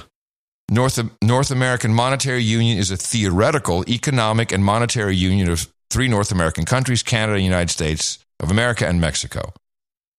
Implementation, so that's giving up their currency units and then all going to one, which in Wikipedia says Amero. We're not making this up. But I wonder what they would call it. They had some artist renderings of the thing. Yes, many. It's a cute-looking thing. Now it'll just be a central bank digital coin. Perfect. What a way to do it. Not a joke, man. And with that, I'd like to thank you for your courage. Say in the morning to you, the man who put the C in Si, senor. Ladies and gentlemen, please say hello to my friend on the other end, Mr. John C. Dvorak. Hey, my friend Adam. In the morning to you. Also, in the morning, all ships at sea, boots on the ground, feet in the air, subs in the water, and all names and nights out there. I had several people come up to me here during the conference and ask if I could describe how you make that sound. The question is it a box full of aluminum and tin cans? Is it a waste paper basket? Is it just a pile on the floor? Could you give us a little bit of a... Yeah. Okay. Well, first of all, I have two of these devices. One's thinner than the other, but they're lightning devices. They're a big... It's like a bucket with a handle on it that you hold. And when you talk into it, into the back of it, it's meant for this. Yeah, sounds just like lightning. It's a sound effect. Well, it's a sound effects device. Thunder, maybe. Sounds like thunder. And I decide that if you talk into it, you get this kind of echoey sound. And then I do have a pile, literally a pile of cans, which I usually have one of them in. I'm just a little more inside baseball. If I take one of the cans and put it inside the a bonus effect by combining the two. So it's inside the Thunder device. So if I shake it around, it makes an extra noise. And if I talk into it with the can in it, and then the can comes out, it makes a sound. And then there's a pile of cans, and I throw the device into the pile. Yeah, there it is. That's the beautiful. I'd say Thunder device is a bit of a stretch, but thank you. Now at least we understand. In the morning to the trolls who are there in the troll room laughing their asses off over this.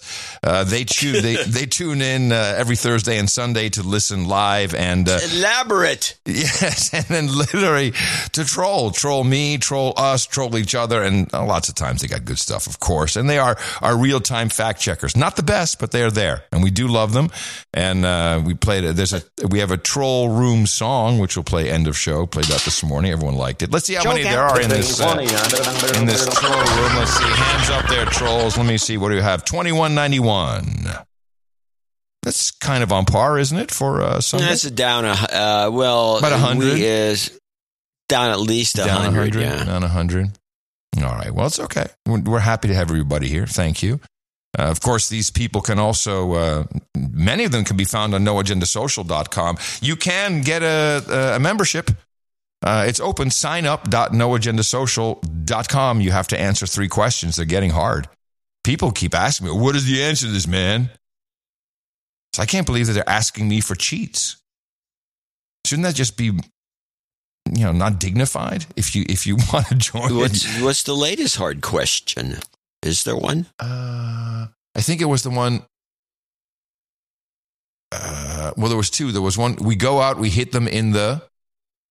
And a lot of people didn't know what that was. And the other one was, you broadcast from Northern. Yeah. Didn't know that one. No, blank Silicon Valley. Yeah. Blank. Thank you. You just gave it away, man. All right, go sign up for that. And you will be automatically subscribed to follow John C. Dvorak at noagendasocial.com or Adam at noagendasocial.com. And you'll find all the artists there. You'll find all the whole cast of characters. Everybody's hanging out. You don't need to do that through No Agenda Social. It's a Mastodon, so you can also follow us from any other Mastodon account you might have. And in our value for value model, we love the time, talent, and treasure that people bring to the party. We had a piece of art from Nico, would you say Syme? S-Y-M-E? Syme? I'm not sure how to pronounce it. Let me look at it again. Yeah. I'll tell you what it was. This was the Kamala tour, the bus with the very happy bus driver driving away from the wall. And it was, without a doubt, the winner, the best one. Let me see, what else has he done? Oh, he's done more today. Oh, okay. He has done more. I think Nico Syme. Syme? He's actually done quite a bit. Has he ever received a nomination before? Well, he did a couple of those AI things. Yeah. No, that's not going to work. Bug and Cheese. He get close on a number of pieces. He's got... Would you say it's because of lack of competition? I mean, I hate to... Oh, there was no competition. There was nothing. His was not even heads close. And shoulders above everybody. Yeah.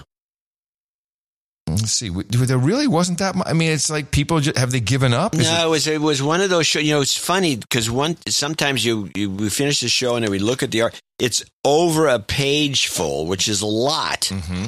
A page full of art. 20, 30 pieces come in, and then sometimes 14, 15 come in. Maybe this time it was like 12 or very few pieces. We didn't get. They didn't have anything to grab onto as a theme. The only one I liked also besides this one was It's the Real Thing COVID Classic with the Coke can. Yeah, we did discuss that. Yep. And that was done by Mark Dand. And that was a nice piece. I liked it. He did the Queen on the toilet. We didn't feel that was very appropriate. No, that wasn't going to happen.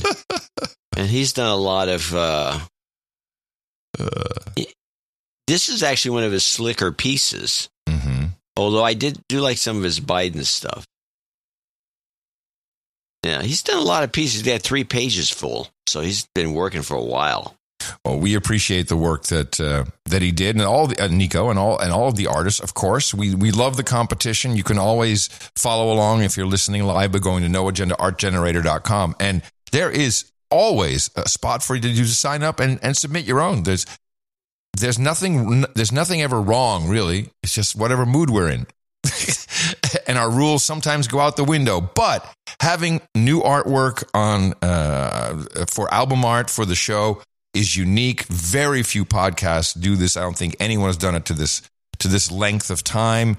And the diversity and the talent that we have, it would be unaffordable, not possible in any other model but value for value. So we really appreciate it, Nico. And of course, you can also see these if you get off of that legacy podcast app you're using and go to newpodcastapps.com. We have chapters with images. There's a ton of extra features. You can also get a notification when the show goes live, pop into the chat room. It's the future, and the show won't go away from your app if it gets deplatformed. Any show won't go away if you use one of those. For the treasure part, we have a couple of executive and associate executive producers to thank for today. And we start off with Radu. This is a fun one. Does he give me a pronunciation guide here? No. Achirule?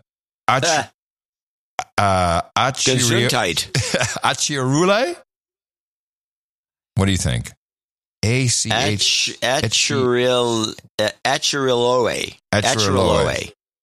Well, that's what I would think. He's in Garland, Texas. Comes in with a cool 9/18/89.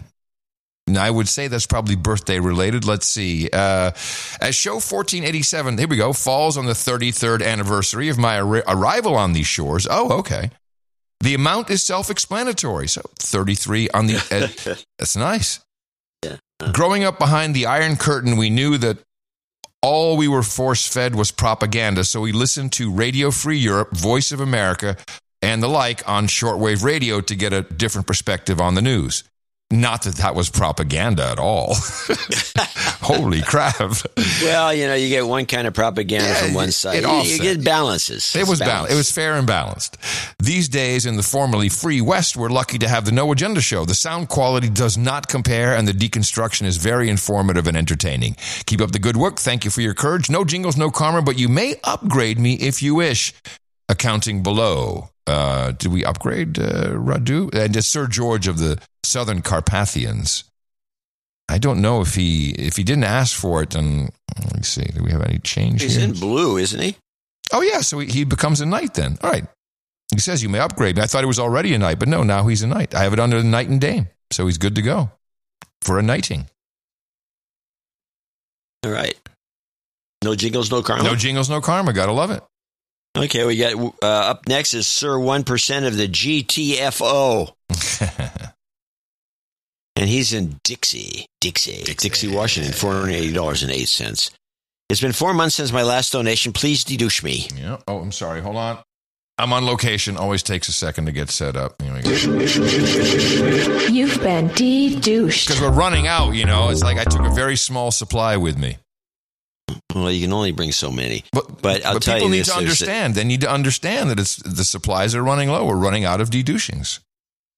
So check out his jingle request as I continue to read. Inspired by Lawrence, neighbor of Peter, the main character of the film Office Space, I'm donating $480.08. 2 chicks from the same time donation. Oh, 2 chicks at the same time donation. 48008. I got you. Man. Okay. Woohoo! Jeez. This week I'm off to Mexico City to attend Nomad Capitalist Live 2022 and be amongst my people. NCL is essentially an international living and investment conference. They have a simple but profound motto: go where you're treated best. It is their answer to cultural strife. There's no need for violence. Relocate to where your time, talent, and treasure are respected and appreciated instead. It's the reason GTFO is part of my night name. One day I will get the F out and go where I am treated best. NCL is like No Agenda to me in that it's incredibly energizing and amygdala shrinking as an experience like No Agenda and No Agenda meetups. The information they pass on at these events is great, and being amongst like-minded people is invaluable. To all listening who have not heard of the Nomad Capitalist, I highly recommend checking them out. And if it turns out to be your kind of thing, if you attend a future NCL event, I'll likely be there too. Jingle request: Biden whispering, get vaccinated. Obama, no. Goat karma, because goat is the goat, but also because it's the second I'll be making. It's the sound I'll be making from my seat in first class if the jab takes out the pilots and my plane goes down. Oh, what a bummer note, man. Faithfully suppressing your exit strategy 1% at a time. So 1% of the GTFO. Get vaccinated. No. Hey. Hey. Listen. No. You're in my house. Hey. Hey. Come on, guys. No. Shame on you. Hey. Hey. Okay. No. I'm up in the house. Hey. Drinking the booze. No. You've got karma. Nice to hear that one again. Greg Carlwood, San Diego, California, 420.33. I wonder what that message is sending. In the morning, fellas. First off, I have to thank Adam for mentioning Texas Slim so often on the show. He was a recent guest of mine on the Higher Side Chats, along with a string of other recent guests focused on the Frankenfood tech, the anti-meat elite, and the importance of a decentralized, sustainable ag, grass-fed, and organic food supply. One of the great issues of our times, along with the Saturn Moon mind control matrix, of course. Let it be known that my knighthood achievement is unlocked with this one, life's greatest honor. I think it most appropriate that I go by Sir Carlwood of the Higher Side. I'd like to request grass-fed beef and grass-filled blunts at the round table. A random deep-cut jingle from the archives is always appreciated. Keep killing it. Okay, random. I'm OTG. You can't find me. Yes, I'm OTG. You can't find me. Yeah, I'm OTG. No eyes on me.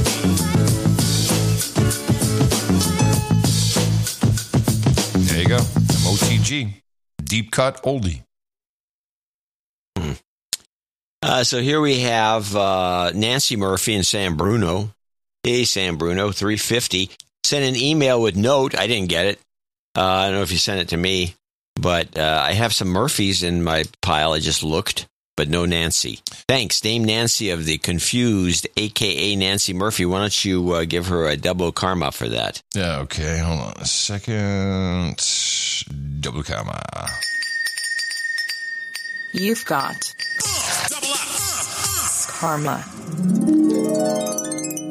Yes, this is Ken Chapman from New Berlin, Wisconsin, and 333.33, one of our favorite amounts. Let me see. Is he the one that with the escapee from Scandinavia? Yes, it is. Yeah, the big long note.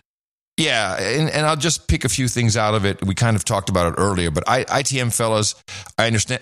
Excuse me. I understand this note isn't read on air due to its length. Well, if we read it, it would be the show. To be honest, it would take forever to get through it. It's a great note, though. It's a very good note, and I wonder, it would be cool to publish this so people could read what you went through. So anyway, they escaped from Scandinavia. They're now traveling around the country in an RV, which is a 40-foot school bus converted. Cost them a lot to get the COVID tests and the legal stuff, and to bring all the kids over, and it's like nuts. He does have a website, Vanguard, VanguardADJ.com. Am I seeing that right? What a weird URL. Vanguard ADJ, Vanguard, something like Vanguard Dad J, something like that. Oh, he's an insurance guy. That's right. He's looking for gigs. That's what he wants. He can do all kinds of insurance stuff for you. So go to that website and it'll help you out. Let me see. Is there anything else we need to? Oh shoot! I'm sorry. I just closed this stupidly. Okay. Is there anything else? He's got pictures of the Cessnas they flew out on. It's been 10 months of incredible growth opportunities. We still live in the bus. So 10 months since they escaped Scandinavia, thanks to zero American credit. Of course, they can't get credit. They've had bus breakdowns, emotional breakdowns, visa trouble, work regulatory trouble, adoption trouble, but also with amazing experiences meeting freedom-loving Americans who welcomed us so warmly. He says, I do, emphasized, firmly believe that without the generosity of all our new friends across the nation, we wouldn't have made it. That and the support of my smoking hot wife of 17 years, anniversary last week, never had a fight. She has been battling horrible, debilitating health conditions the whole trip, which have been dramatically improving thanks to going strict carnivore. Oops. Oh, sorry about that. What was that? I don't know. Misfire. Through the whole trip, I had Curry Dvorak in my ear, keeping me grounded in reality and laughing hysterically at the absurdity of the times we live in. You have our heartfelt thanks, he says. And he doesn't ask for anything, but I guess we'll just roll out a karma for him. Yeah, travel karma. You've got karma. He does say no jingles, no karma, but we won't let you get away with that. Dawn Eigler is up from Washington, D.C., 333.33, and she says this is a switcheroo for executive producer for her father, John. Okay. So we'll take care of that. And then she says, please see note to Adam. I promise it's short. Dawn Eigler, associate executive producer. Well, she's actually executive. Maybe she's been an associate in the past. Well, so I don't have that note. If you have it. I do. Here's the note. It's interesting. She says, this is a switcheroo for an executive producer credit for my father, John Eigler. He's on his 85th trip around the sun and loves the show, especially enjoys listening while sitting by his pool and eating his crudité.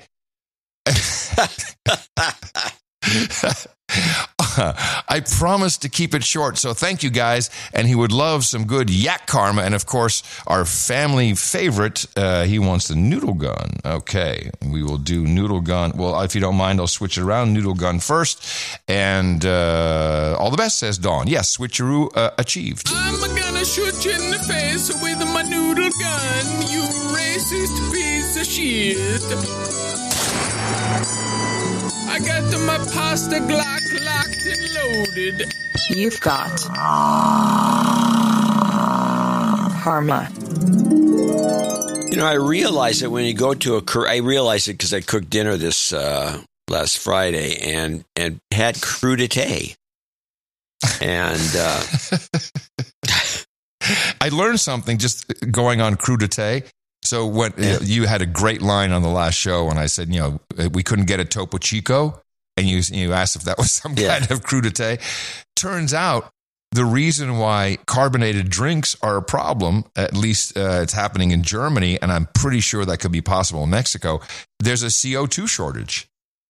It's an actual shortage of stuff to pump into bottles. Huh. I'm not sure how that works. I don't either, but okay. Seems like we have enough. So anyway, I realized that when you go to a Korean restaurant and they bring out all those pickles, they'll bring out maybe, depending on the feast, if it's a real good Korean restaurant, they'll bring out your main dish, whatever it is, bulgogi, let's say, something you might want to get. And then they have all these little things of pickles, like usually 3, 6, 9, sometimes 12 little servings of different things. That's crudités. It's Korean crudité. It's Korean crudités, even though they're pickles. It's There's pickles. K-Crew. We should just call it what it is. K-Crew. K-Crew, man. We could remarket this. K-Crew. What is it? It's Korean crudité. Swanky. Rich, you're up next. You have this one? No, I did Don Eigler. You're up next. I don't have anything for Richard Bamesberger.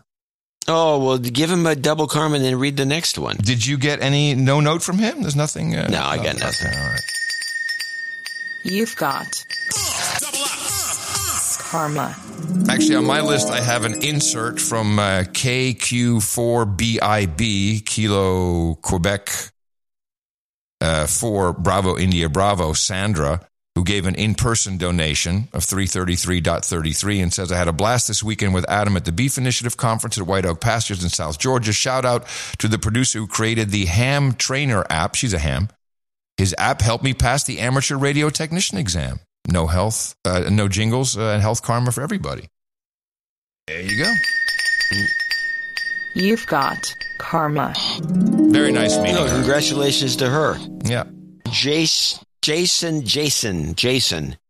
Schmidl in Morgantown, West Virginia. That's your old stomping ground. Motown, yeah, of course. What was it? What was the top 40 station there? AM. Yeah, Morgantown. Motown. Yeah, big time. Please de-douche me. You've been de-douched. I was hit in the mouth in early 2020 by my friend and former co-worker, Tyler Rice, who I'd like to call out as a douchebag. And I donated today in a late response to my own douchebaggery, which was proclaimed on this show in the early summer thanks to the donation of another friend and colleague, Chris Brown.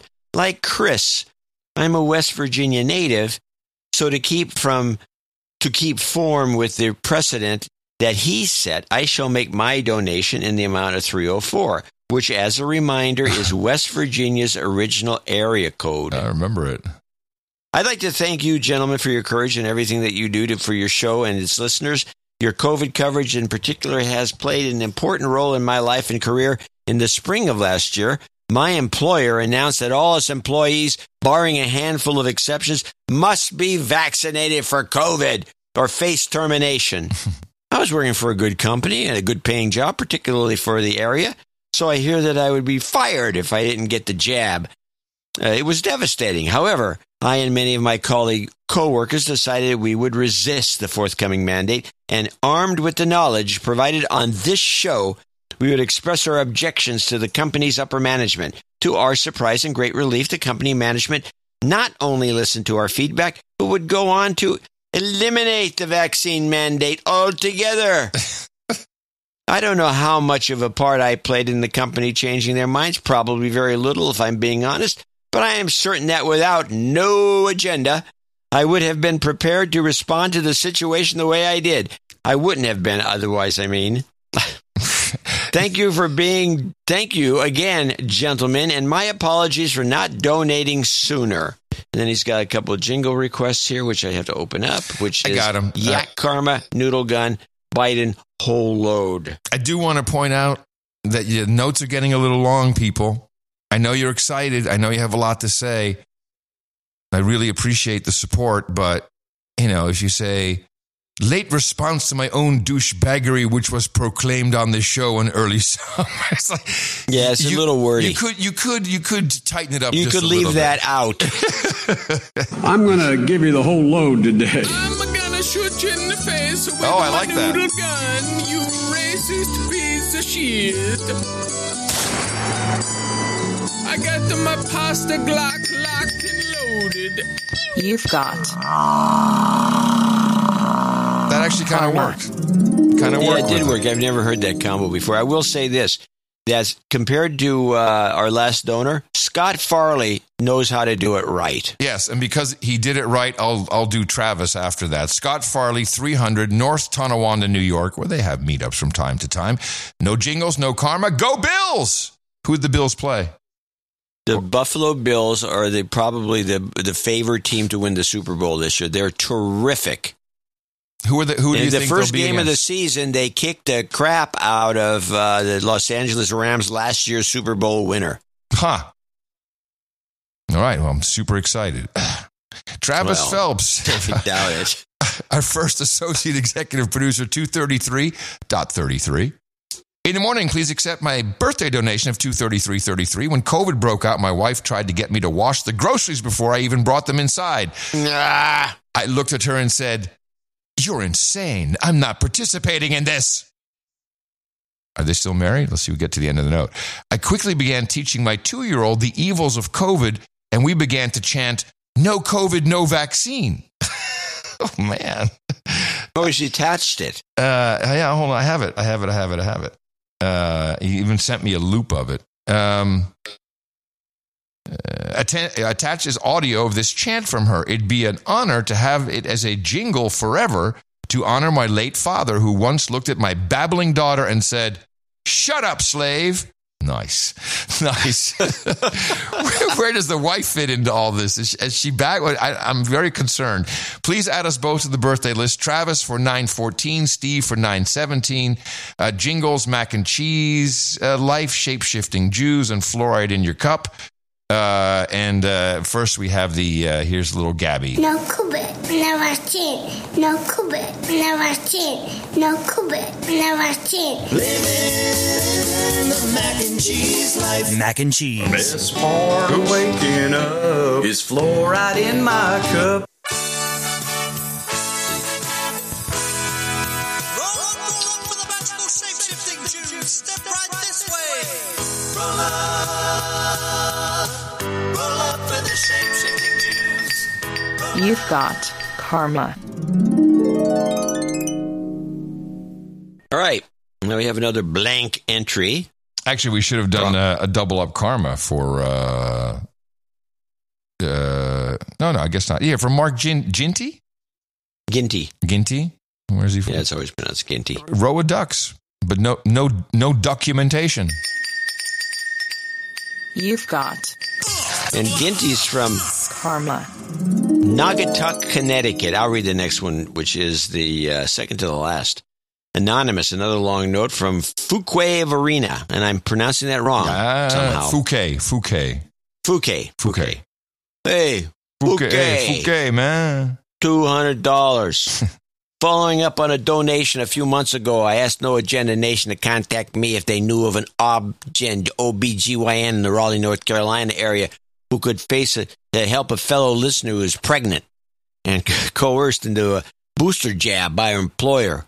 No one contacted us. I don't believe that is a failing of No Agenda Nation. I believe it's a failing of our gutless medical professionals in the area. My wife is in the medical profession, and we couldn't think of any OBGYNs who would write an exemption. Hence the plea. We did get our pregnant No Agenda acquaintance in touch with someone who had helped us with religious exemptions last year. I don't know how much help I've lost the accent. On purpose. Kind of. I don't know how much help, because it doesn't seem right. Because North Carolina, no. I don't know how much help we actually rendered, but we received a great text from her recently, and her exemption was accepted. I think that is more, I think it was more her resilience and dogged efforts to protect her unborn child that persevered in the end. Well, good. I feel the hits keep coming from the multiple fronts, but to finally get a small victory. By the way, North Carolina shouldn't be so bought in. Right. From someone we know is uplifting. It's pathetic. Yeah, it is the relentless pursuit of truth and liberty that will win these fights. MP&T, we're praying for you and your unborn child. Jingles. Get vaccinated, JCD, that's bull. I'm not going to say it because I only have 2 left. Obama, you might die, and fact check true. I don't have a jingle of you saying that. So what are we going to do? You're not going to honor this request, even though you do have 2 more left in your inventory? I can say it. I'll say it, but then I'm down. I would down to my last one. I have the ability in this case to switch to bull crap. He asked for, and even put it in quotes. No, I'm going to say it. I would say that I was going to say it, but I'm not going to say it until I have to say it. Here we go. Get vaccinated. That's bullshit. You might die. Fact check true. Wow, Okay. I'm glad we did all that. Thank you very much, Anonymous. Tony Helfst is in Fort Worth, Texas, 200, Associate Executive Producership. And as Tony says, Adam and John, I made my donation this week after hearing Adam on Thursday's show. He was talking about local businesses and how if you don't support them, they will be forced to go away. I don't want that to happen to you guys, so my donation was in order. Thanks for all you do. By the way, I donated for my son Brian's birthday earlier this month and didn't de-douche him, so before you run out, could you do that now? Yeah, we have a couple de-douchings left for you. You've been de-douched. And she says, can I get a travel karma for my hubby as he drives to see his family across country? No jingles for otherwise. Tony House, Fort Worth, Texas. Of course, no problem, Tony. You've got karma. Shweddy with a D in Plano, Texas, $200. We got the Texans, North Texans. That's right. Coming in.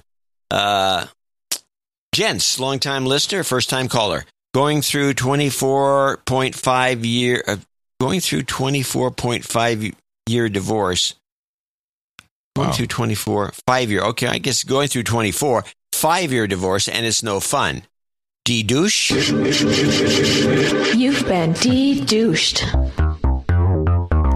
Jingle request, consult the Book of Knowledge, Theremin, and I've got Info Man karma. Consult the Book of Knowledge.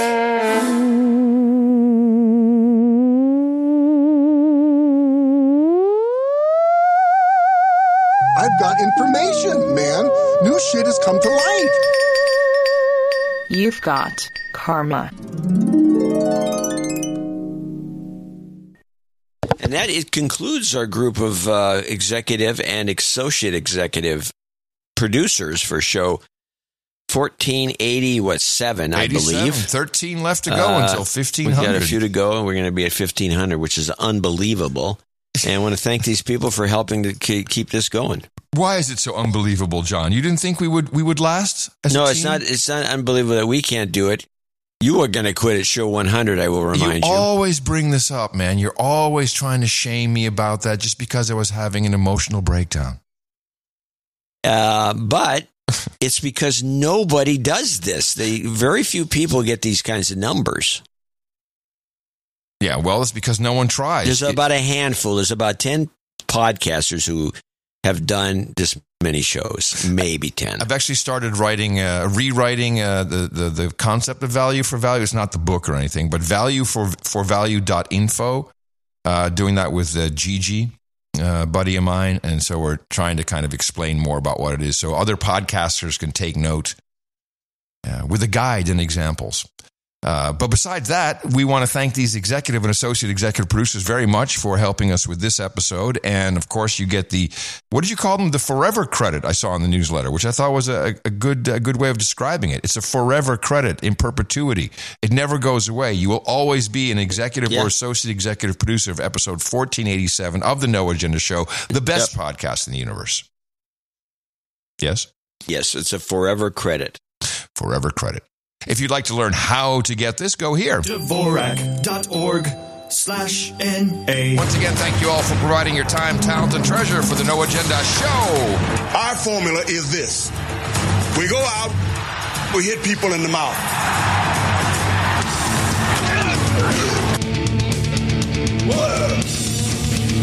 Order. Shut up, slave. Shut up, slave.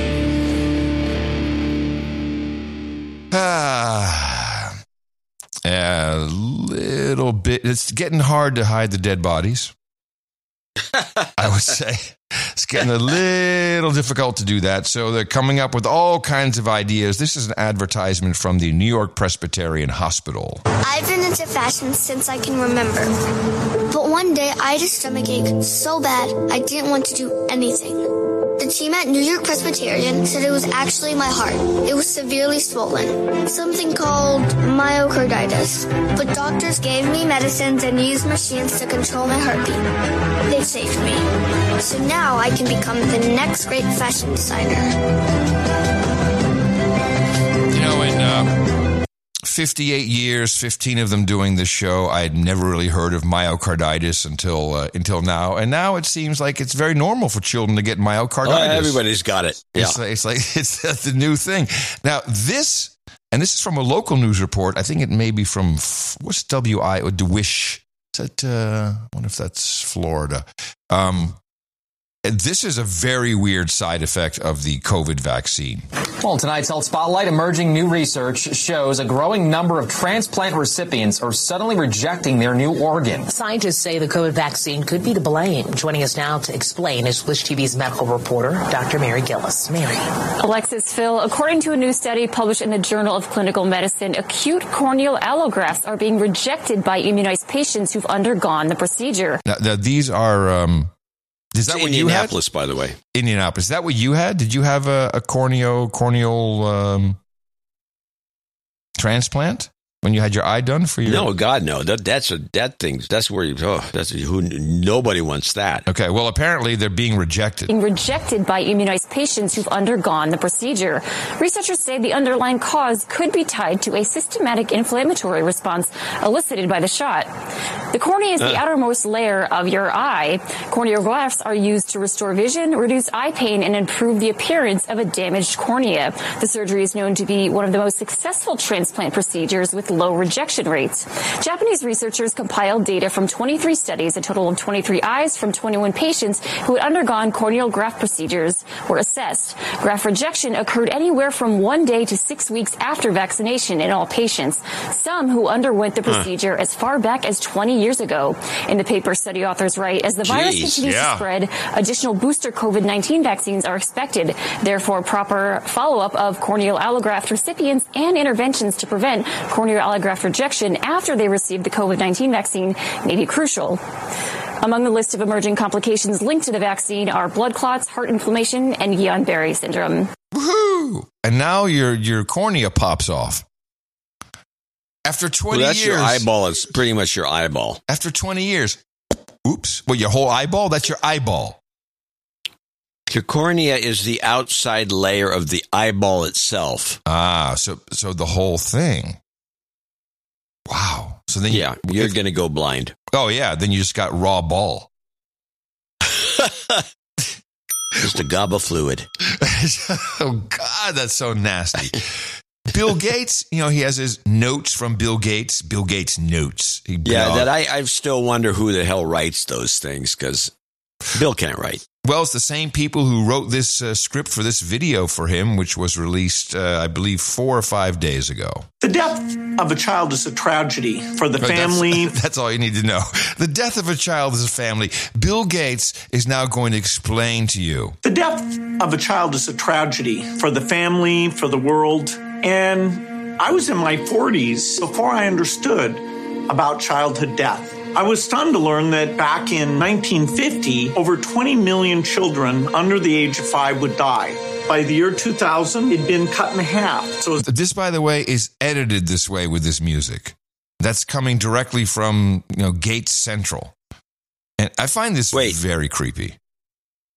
Now, Okay, well, I'll let you know what I think. It's about 9.7 million, about 10% of the children who are born.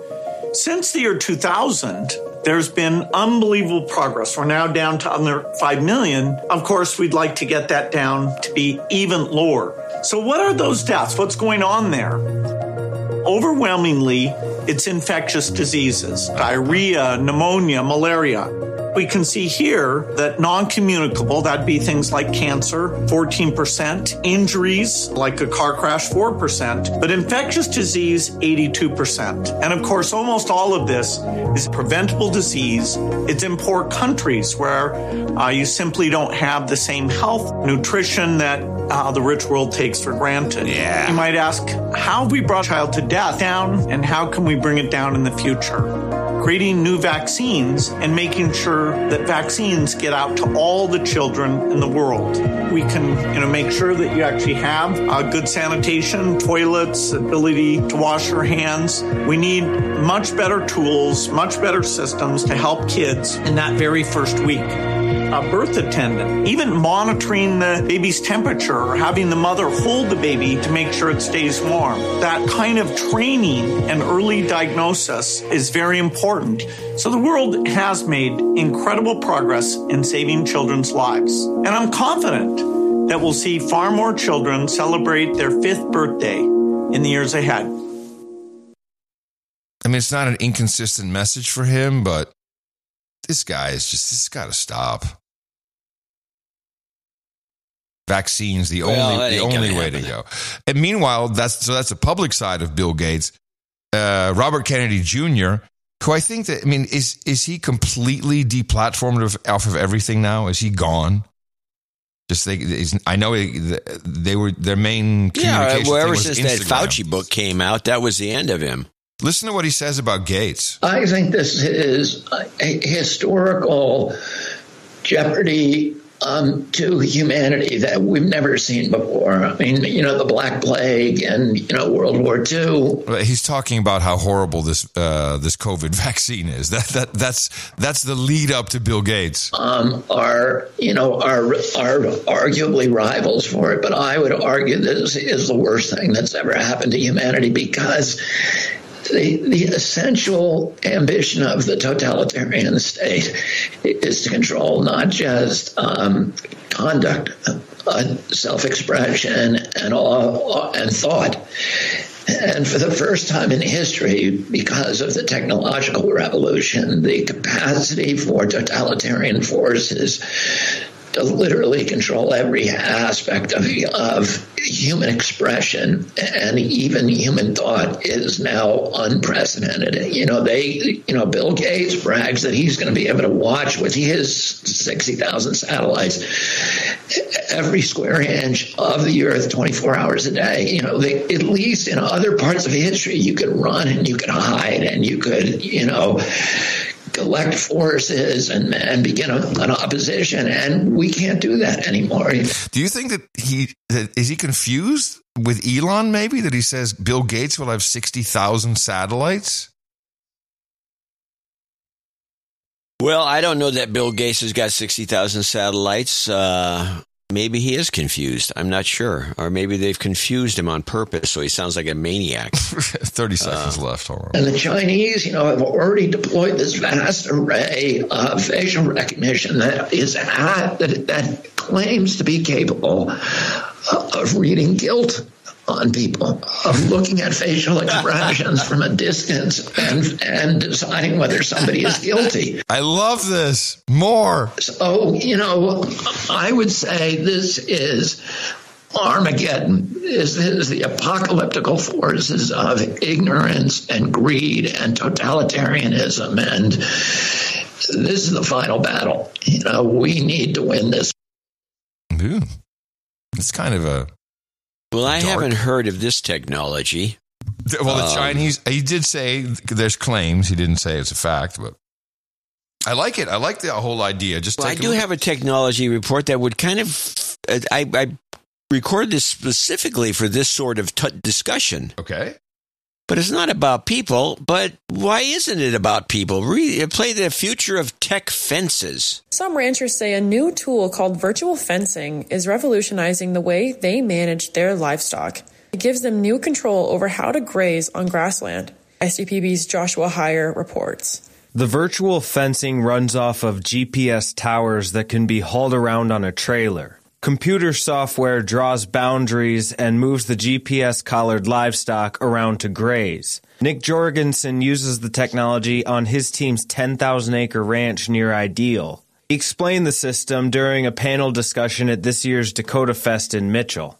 It talks to a radio base station up on a hill, and it sends signal back and forth, and it gives the caller its direction, says, hey, this is as far as you can go.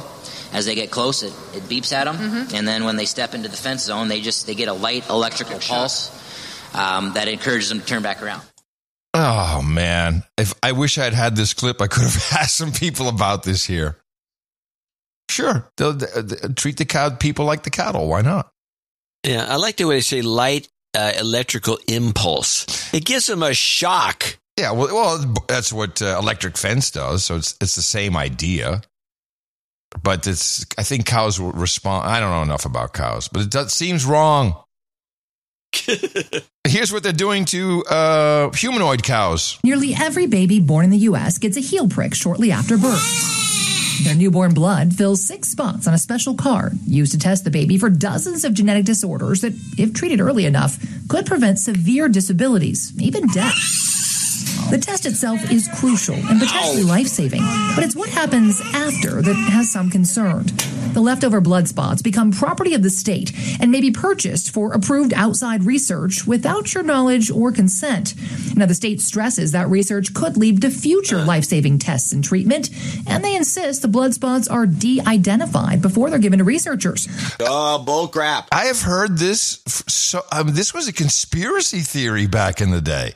Oh, man, they do the heel prick. That's so they got your DNA and they track you. And I'm like, nah, that doesn't sound right. But here it is. It sounds kind of spot on the money. A public records lawsuit alleges New Jersey police recently subpoenaed a 9-year-old's blood spot to link his father to a cold case rape. And an increasing number of lawsuits are threatening state stockpiles. Both Texas and Minnesota had to destroy millions of blood spots following past privacy-related lawsuits there. And Michigan health officials reportedly recently agreed to destroy more than 3 million blood spots following lawsuits by parents there. And while parents here can request the state destroy blood spots after they've been stored, the state says it may not be able to comply. Why not? I'll tell you why not. Okay. Because they don't want to. It's like work. What do we got to do? Oh, forget it. Yeah, okay, we'll do it. And they go back to reading the newspaper at the desk. Well, Dr. Jha is not reading the newspaper at his desk. He's out there promoting the new ill-advised bivalent booster. Tonight, news on the new COVID boosters, which are now available. White House COVID coordinator Dr. Ashish Jha telling ABC News to get maximum protection. Americans 12 and older should get these boosters before Halloween. The sooner, the better, he said. They're designed to fight against Omicron and its subvariants. Dr. Jha receiving his booster today with second gentleman Doug Emhoff. B5 is super contagious. It's out there. Getting a vaccine that specifically targets it is going to make a big difference. Makes me feel better about protecting myself, protecting my family. Health officials warning there's always a chance of a possible COVID surge this fall or winter with Americans coming back indoors. And meanwhile, Sweden reporting they have the lowest excess mortality rate in Europe. Of course, Sweden didn't do lockdowns. According to a properly peer-reviewed study, I think, most New York COVID patients on ventilators died, 90%. Surprise, surprise.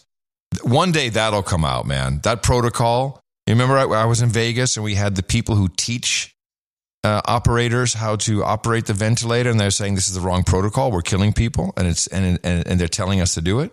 Yeah, and you weren't the only one that was noticing it or that found this out. This was reported here and there too. Yeah. Now we've played supercuts like this before, but this is the most lengthy and detailed and has all the players in it. This is the all Democrat players before the election who were saying they would not take this vaccine because of Trump. Yeah. I think we should play this because we have to remind ourselves of a lot of things. So much has happened. And this is one of the things this show does best. I think it's going to be a very skeptical American public about taking the vaccine, and they should be. We can't trust the president and take his word and take a vaccine that might cause harm to us. If and when the vaccine comes, and it's not likely to go through all the tests that needs to be and the trials that are needed to be done. Let's just say there's a vaccine that is approved and even distributed before the election. Would you get it? Well, I think that's going to be an issue for all of us. When we finally do, God willing, get a vaccine, who's going to take the shot? Who's going to take the shot? We will need to have access to the vaccine results so we can make our independent assessment to make sure that Donald Trump's fingerprints are not on it. You can be the first one to say, sign me up. They now say it's okay. Is the vaccine safe? Frankly, I'm not going to trust the federal government's opinion. And I wouldn't recommend to New Yorkers based on the federal government's opinion. And the question of whether it's real when it's there, that requires enormous transparency. Would you trust that vaccine? There's very little that we can trust that comes out of Donald Trump's mouth. We cannot take for granted this process will be free of political influence. I don't trust the president, and I don't trust the FDA. If Donald Trump can't give answers and the administration can't give answers to these 3 questions, the American people should not have confidence. You're going to say to the American people now, here's a vaccine. It was new. It was done quickly. But trust this federal administration and their health administration. That is, how confident am I? I'm not that confident. Yes, I would be hesitant, but I'm going to ask a lot of questions. You're going to need someone other than this FDA and this CDC saying it's safe. You got to make all of it available to other experts across the nation so they can look and see. So there's consensus this is a safe vaccine. What I'm worried about is that there's some sort of October surprise and that there's pressure put on the decision makers here to announce a vaccine in October of 2020. We're going to put together our own group of doctors and medical experts to review the vaccine and the efficacy and the protocol. Quite a contrast with what's happening now. Yeah. Yep, a whole bunch of loudmouthed Democrats. Do you have any TikTok clips for today's show? The only one I have is, I have one from last show, but I don't think it's going to fit into anything we're doing. I have one, though, that's for today, and it's about some guy who claims that there's this organization that's been buying up.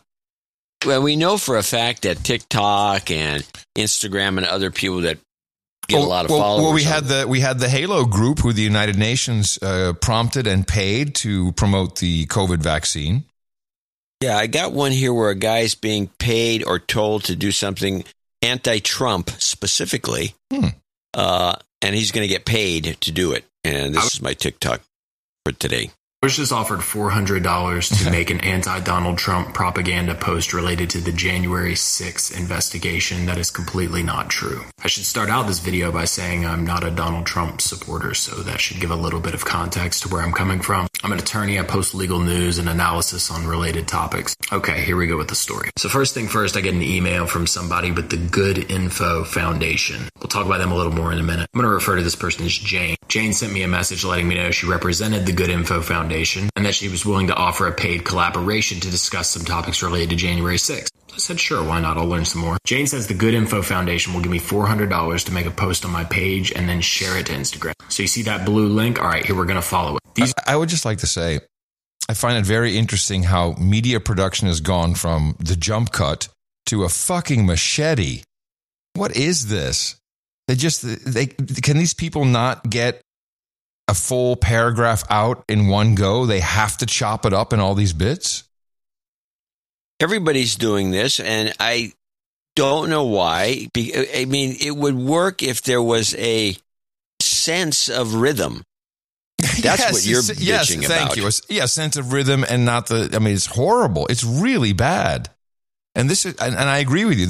It's become a format, but it's bad, and no one seems to mind. Well, I think people that do it right with a sense of rhythm and beats, you wouldn't complain, but nobody does because they're not professionals. And so, you're bitching about amateurism. I'm sorry. So. The specific requirements in order to obtain that $400 of how I should refer to the January 6th Capitol raid. Number 1, I must call this a criminal conspiracy. Number 2, I must say Trump Republicans were responsible. Number 3, I must frame it as an attack on my country, an attack on America or Americans, a criminal conspiracy, and a committed crime. I must attribute the matter to MAGA Republicans. I must make clear that this was ongoing and unresolved. And most importantly, that I must channel all of this unto the manipulation of voter agencies so that I could turn their anger around this event into defiance that would make people more likely to vote in midterms. And the thing that struck me the most was this part, where I was told to talk about the aspects of the Trump campaign's plan. And I was supposed to say that the Trump campaign paid literally millions of dollars to make January 6th happen.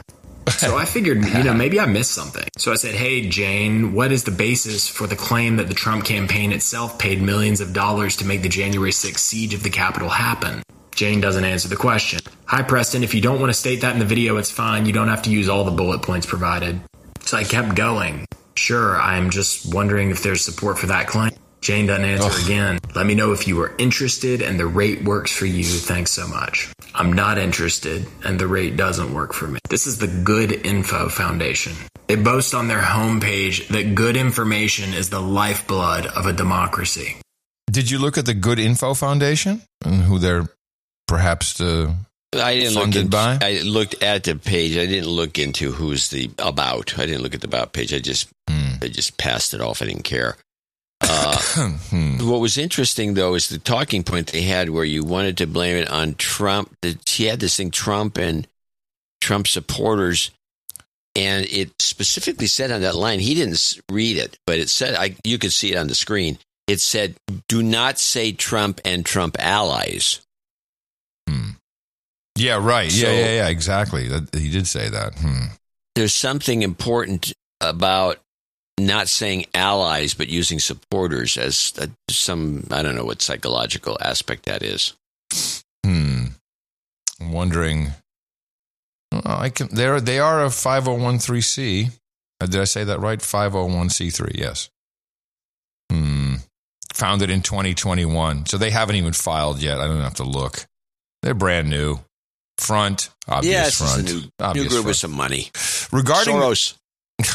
Regarding the social networks and how they are used, I came across, interestingly, a TikTok video of a college professor who asked his students what social networks they use and why they use them, what they use them for, what their preferences are. And the results are not completely surprising, but there are some gotchas in there. I asked my first-year college students how they feel about 5 different social networks. Here's what they had to say. Snapchat is mostly for private communication. Private stories are popular still. Streaks, which were a big deal for a long time, are really no longer a thing. And when a student meets someone new, their Snapchat username is still the first thing that they will give to that person before they give a phone number. Instagram, they feel, is getting too busy with too many features, and that's frustrating them. They don't like the changes in the algorithm. They don't like seeing content from accounts they don't follow. They don't like Reels, and they don't like the focus on shopping. They do like that Instagram is a great way to learn about a person that they meet by going through their Instagram profile when other networks are, letting content disappear after 24 hours. TikTok is where they go for entertainment. Few of them are creating any sort of content there, mainly a source of entertainment. Twitter is good for news, but not widely used. Actually, speaking of TikTok and Twitter, we had class the day after Queen Elizabeth died, and I expected that a lot of them got news on Twitter about it, but I was surprised to hear they got news on TikTok about Queen Elizabeth dying. And Facebook is a big no. As one student put it, people who are on Facebook are not happy. So we can see the problems here. Snapchat is still popular for very different reasons. TikTok is purely entertainment, and so when I go on TikTok, I don't have an account, but I only see entertainment stuff. But all the videos you bring, which of course is from the libs of Libs of TikTok account, it's all these teachers and it's something completely different. So there's multiple TikToks, obviously. Yeah, TikTok is dimensional. And of course, Facebook is a no-go, so we have a couple of strikes against Instagram, except it's cool to stalk somebody to see what they're really all about. And Facebook is no. I don't think it's that effective, but okay. What do you mean? Well, I mean, I've tried to stalk people on Instagram, and I got nowhere. You know what was the best place to stalk people? LinkedIn. Used to be Flickr. Oh, Flickr. Yeah, that's still around, isn't it? I still have a Flickr account. Yeah, nobody uses these things anymore. If you want to, I think probably Facebook's the best way, but if you can't stalk everybody. Well, I don't even have an account. You can't stalk me there. Well, clearly we have... I don't have an Instagram account either, except a phony one. So Snapchat is in a category by its own, which is used for introductions. They like the disappearing messages. I can understand. I think younger kids particularly, but I guess the college kids as well. So we have a problem with TikTok. You know, Facebook, Instagram, all part of Meta. Enter their heat-seeking missile who was out to get TikTok to bring him down.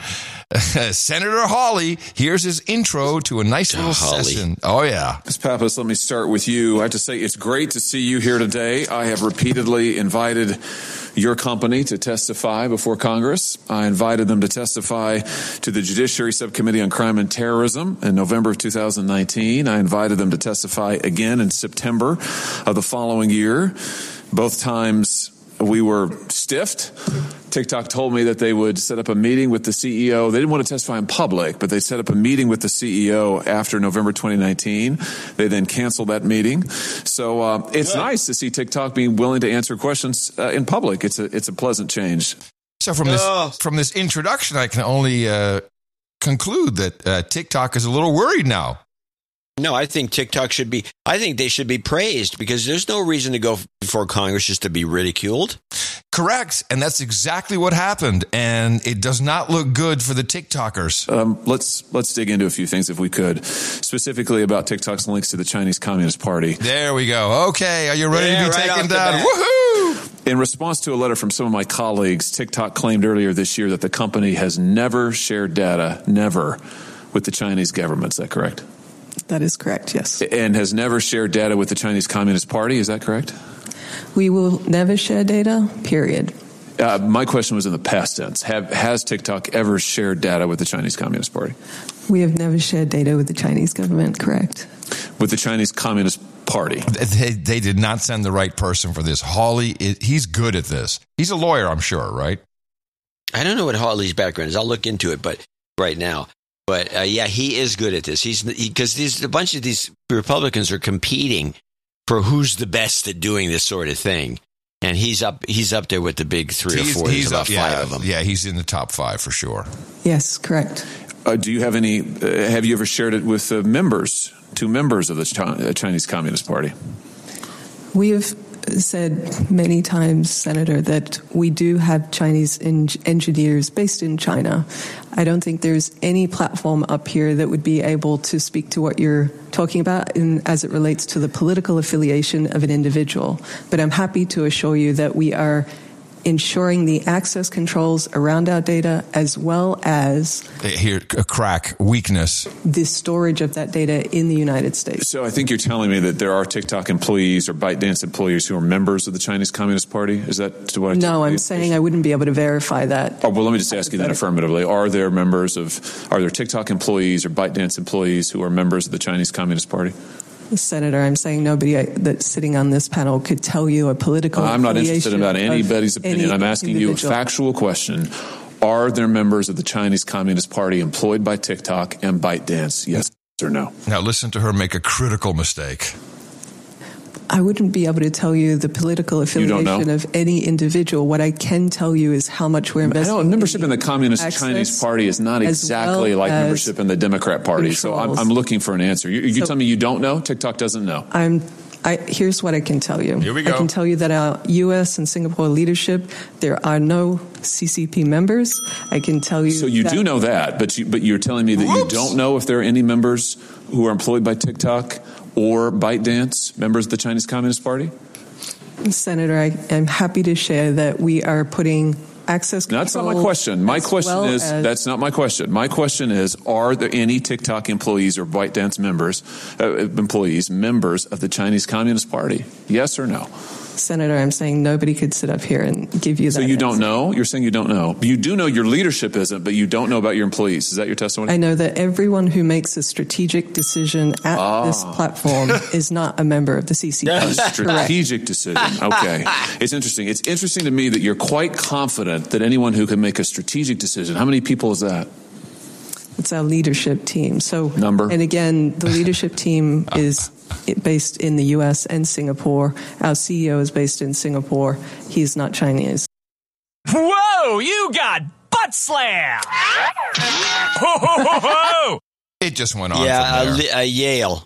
He graduated. He went to Stanford, got his history degree, went to Yale because he's a Yale law school guy, and he was the head of the. Again, he follows the same pattern, the same playbook, where he's runs the law journal there, and blah blah blah. Yeah, he's a classic guy. Yeah, and I'm sorry to say it. I mean, I want to like the guy, but he's clearly operating for someone who wants TikTok gone. He doesn't. This is not because if he really cared about the American people's data, you'd shut down Facebook and Twitter and Instagram. They're the egregious ones. They're handing over data to the FBI willy-nilly and saying, oh, something might be going on over here. And the FBI is using that to go on little fishing expeditions. So this cannot be taken seriously as someone who cares about the American public. I agree. Yeah. Meanwhile, over in the House of Representatives... He's a good showboater, though. He's a showboater. Yes, so is this Higgins cat. Representative Higgins, I forget where he's from. And there's a climate change lady. I only have this short clip. You may have seen it. A lot of people have been posting this. And she goes off the rails against him when he asks a very simple question, although he's asked it, of course, in an aggravated manner, meant to set her up and meant to trigger her. Is like, well, if we do away with all petroleum products, how are we going to live? You know, we've pointed out on this show as well, everything. Petroleum products, oil is in all facets of life. Yeah, everyone's seen this. This is good. Everything you have, your clothes, your glasses, the car you got her on, your phone, the table you're sitting at, the chair, the carpet under your feet, everything you've got is petrochemical products. What would you do with that? Tell the world. If I had that power in the world, actually, I don't need that power, because what I would do is ask you, sir, from Louisiana. I'm giving you the power. You're presenting. To search you, sir, from Louisiana. Search your heart and understand why the EPA knows that toxic petrochemical facilities are some of the most toxic, polluting facilities in the world and are killing black people throughout Louisiana. Okay, so my first thing would be you to search your heart and ask your God what you are doing. Crazy. That was, I mean, there must have been a lot of lead up. I mean, he was given a kind of a blank check to say whatever she wanted to about what you could do, and you could have a lot of fun with that question if you had anything on your mind at all, but she obviously didn't. Well, she started and then she switched right away. As if I had the power, no, I'd ask you, Senator. She's like, the training kicked in. But did you hear what he said to her? Unless I misunderstood it. Listen to this. Some of the most toxic, polluting facilities in the world and are killing. He said, I'm trying to give you the word boo. Did he say boo to her, black lady? Did he say boo? No, I don't know what he said. Some of the most I didn't hear toxic, polluting facilities in the world and are killing black people. He said boo.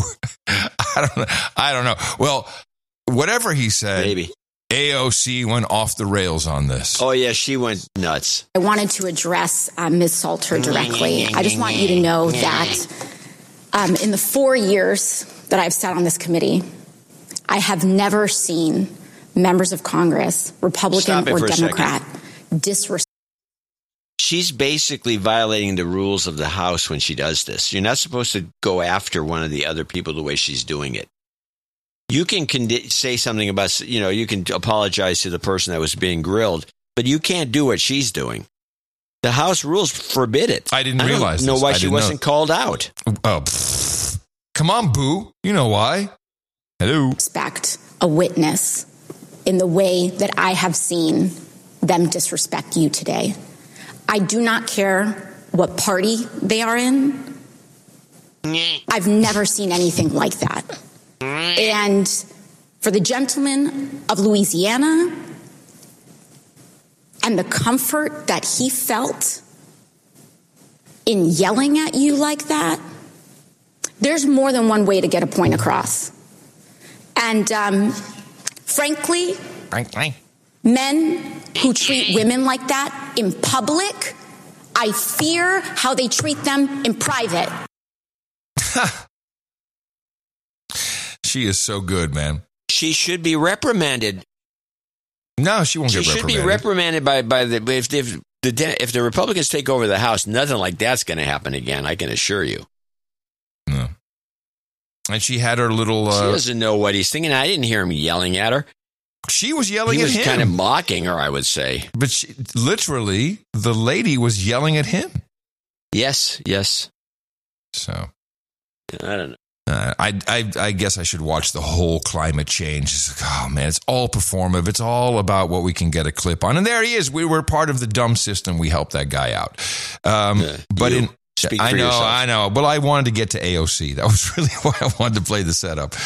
And you think that people would learn about climate change and that they hadn't figured it out yet. Maybe they don't watch news, but oh, well, it's just the Appalachians. On the Consumer Watch tonight, Appalachian Power said there's still time to enroll in a program that promises a one-time $50 gift card. The utility calls it the Take Charge program. It runs every year from the start of May to the end of September.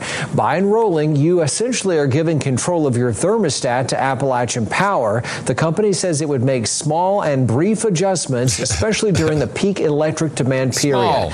Once you enroll, you get a $50 gift card. Again, that's a one-time deal, and you can then get an additional $25 gift card per central unit for every year you're enrolled. That's $5 per month, May through September. If you're interested in this, we've got a link on WJHL.com where you can enroll. Now, I'm sure a lot of people are doing it. $50 gift card, not just taking off the bill. It's a gift card. It's a lot of money now. So sad. So I got a clip. I want to ask you to maybe bring this up with Mo. Okay. I think that The Little Mermaid, the new version with the black woman, is an example and one of the better ones. And I say this based on a couple of articles that were written about it, including how cool it is that the new Little Mermaid, just from a headline, won't be defined by needing a man or a man's love. Bringing me to the point of making it sound as though she would be, if given the choice, a single mom, not interested in becoming anything other than a mermaid, actually, also. That this is a classic example of systemic racism. By redefining the character, you make the character black, that's fine. I don't care about that. But now you've redefined her in a black stereotypical mold. Sorry. A black stereotypical mold from, and this is Disney, by the way, the most woke of the woke of the woke, which exemplifies to me, I could be wrong, systemic racism. This is what racism really is. When you talk about systemic racism, people nobody can ever define it. I think this is a good example of it. Parents and it would be a woke that would do it because they're stupid. They don't know that what systemic anything is, and they would just do it because they would go for the stereotype. Parents started sharing videos of their children reacting to the trailer and seeing a princess that looked like them. Using hashtags like Black Girl Magic and Representation Matters, the trend has gone viral, some of the videos even reaching Bailey herself. I think she's brown. A black little mermaid! Wow! Finally, I've been waiting for another black princess. She's black!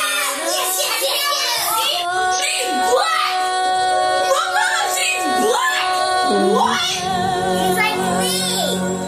A few days ago, the White House hosted what it called the United We Stand Summit, a gathering of civic activists, authorities in various fields, and survivors of violent hate crimes.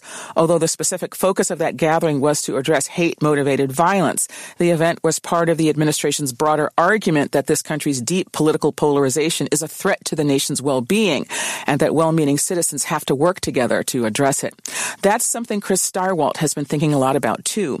Even if you don't know the name, if you follow politics, then you know his work, because as a political editor at the Fox News Channel, his team was the first to call Arizona for Biden on election night 2020, the first sign that the former president, Trump, would not win re-election.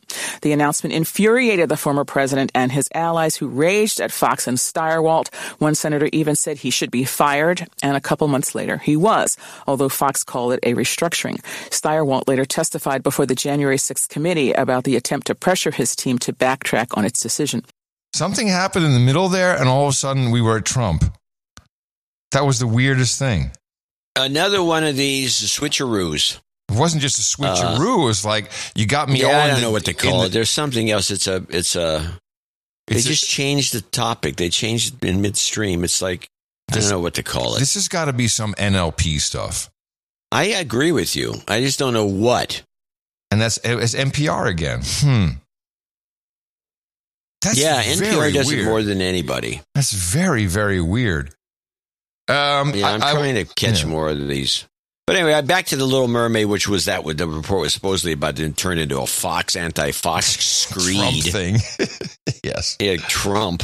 But I just think it's systemic racism at its finest. Well, they're stereotyping. They're stereotyping a black woman who would more than likely not have a man about the house. By design, which is certainly systemic racism, but I'll ask Mo. I speak with him on Wednesday. I shall ask him. I'm sure he'll have some better clips as examples to show us just how messed up it really is. Well, maybe not. Maybe not. Okay, what else we got? I do have a little bit of Russia. You have or you do have? I do believe I do have a little bit of Russia. And in this case, it is CNN. And we're laying it on thick. Actually, I should mention, I saw this article. Okay, two articles. First, USA Today tries to bring out a fact check saying Ukraine's president did not sell farmland to U.S. companies. And so we know that 30% wound up in hands, or maybe we should say control of Cargill, JBS, DuPont, Cargill, DuPont, Monsanto. So they fact-checked this, and then, at the very end of the article, based on our research, we rate false the claim that Zelensky sold 17 million hectares of farmland to U.S. corporations. It is illegal for foreign companies to own land in Ukraine, according to experts. Although, of course, the laws all changed when Zelensky came into power. We don't talk about it. While Cargill, Monsanto, and DuPont do have business interests in Ukraine, and Cargill has a 5% share in a landholding company, none own land directly. So they say business interests. That's USA Today. It's just lying. Yeah, no, USA Today has turned into a liberal apologist, and they do this sort of thing. Their fact-checking sucks. They've really gone off the rails. And then USA Today is one of the worst news outlets now that you can't count on. Yeah, pretty much. There was an opinion piece in Politico titled "Waging Psychological War Against Russia," and it was written by David Shedd, former acting director of the Defense Intelligence Agency, and Ivana Stradner, who is an advisor to the Barish Center for Media Integrity at the Foundation for Defense of Democracies. Spook. And it starts off. Totally. The fight for Ukraine will not just be won on the battlefield. For all the high-tech weaponry the West has delivered, psychological war against Russia remains a key opportunity for the United States. That's what we talked about. It's like, let's shake it up there at home for him. Let's have some people fall off a balcony, and let's make it look like there's stuff going on and people trying to unseat him. Historically, such an approach focused on selling Russians the American dream, but this strategy is a relic of the Cold War, ill-suited to present-day Russia. So that won't work by saying, come to America. Instead of pitching the benefits of Levi's in Hollywood, really, U.S. information operations should use Russian nationalism to turn the tables on the Kremlin, highlighting the war's damage to Russia, exposing government corruption and inequities inside Russia. And exploiting there it is, and exploiting resentment amongst Russia's ethnic minorities. Hey, we can do that BLM thing in Moscow. These, dare we say, Russian-style tactics will bear more fruit than tales about the wonders of American democracy. So they're actually saying that we should use Russian-style tactics against them. Okay. It's pretty hard to do it there. Their ethnic groups are spread out few and far between. I mean, this is nonsense. But I think they're sincere about it. I'm sure they're sincere, but it's not going to do any good. It's laughable. Yeah, what else you going to do? Russians aren't idiots. Well, here is David Petraeus. Wasn't he at one point also CIA director? Yes, he was a CIA director until he gave state secrets to his girlfriend for a blowjob. I'm normally fairly guarded and cautious about this, but the tide clearly has turned because the success of this offensive, as important as it is itself on the ground, what really is important is that it reflects a hugely important development, a new reality, that Ukraine has been incomparably better than Russia in recruiting, training, equipping, organizing, and employing additional forces, while Russia has been struggling to do just that, literally running out of soldiers, ammunition, tanks, fighting vehicles, and so forth. The Ukraine supported superbly by the U.S. and NATO, whereas Russia, even if it declared mobilization today, could not reverse this fundamental reality. So the implications are stark. They're very, very clear. Ukraine will, over time, and yes, tough fighting, more casualties, more punishing Russian strikes on civilian infrastructure, but Ukraine will, over time, I think, retake the territory that Russia has seized since 24 February. And it's even conceivable now that they could retake Crimea and the Donbass. And by the way, along with what's going on in the front lines, there is insurgent activity now picking up in the Russian rear areas carried out by Ukrainians there as well. So again, this is going to take time. There will be tough fighting, all of that. But this is a disastrous situation for Russia now. And I'm not sure that everyone recognizes just how does it. It's worse than Afghanistan. Remember, they left Afghanistan. The government they left behind stayed in power for 2 years. This is going to be a terrible, painful retreat for them. And again, the outcome just is, I don't think, in doubt anymore. Ukraine will prevail unless there's some unforeseen development. And as long as we continue to provide the weapons, and of course you noted the latest announcement about that, I'm confident we will continue to do everything that they need to help them build on the momentum that they have now achieved and carry this all the way through to victory, frankly. Man. Is that wishful thinking or is that real? I don't know what it is. I don't think it's either one. I don't know what he's giving these talking points. He blows them out there, and I don't know. Yeah, you get us to give him more money. More money.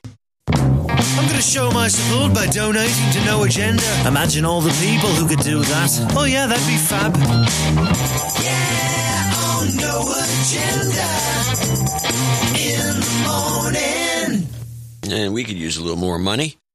We do have a few people to thank for show 1487, starting with, and we start low here. We actually start with the 8008 donation from Christopher Berg. And he's in Osceola, Wisconsin. He's got a birthday call for his hot wife, Meryl. Sir Kevin McLaughlin's up with, he's the Duke of Luna, lover of American booze. You can always tell how well you did by how high on the list is Sir Kevin McLaughlin. Yeah, exactly. He's right at the top. Yeah, right on. Locust, North Carolina, 8008. And our third boob donor is Brian Hendrickson in Tulare, California, 8008. I'm from California, and I can pronounce Tulare. John Fuller in Colorado Springs, Colorado, 7777. It's commenting on how great the newsletter was. Sir Rick in Arlington, Washington, 6996. Jennifer Strevig in Athens, Georgia. Got a happy sweet 16 Sonia birthday, $65 from her. John Hawley, not Josh, in Blaine, Minnesota.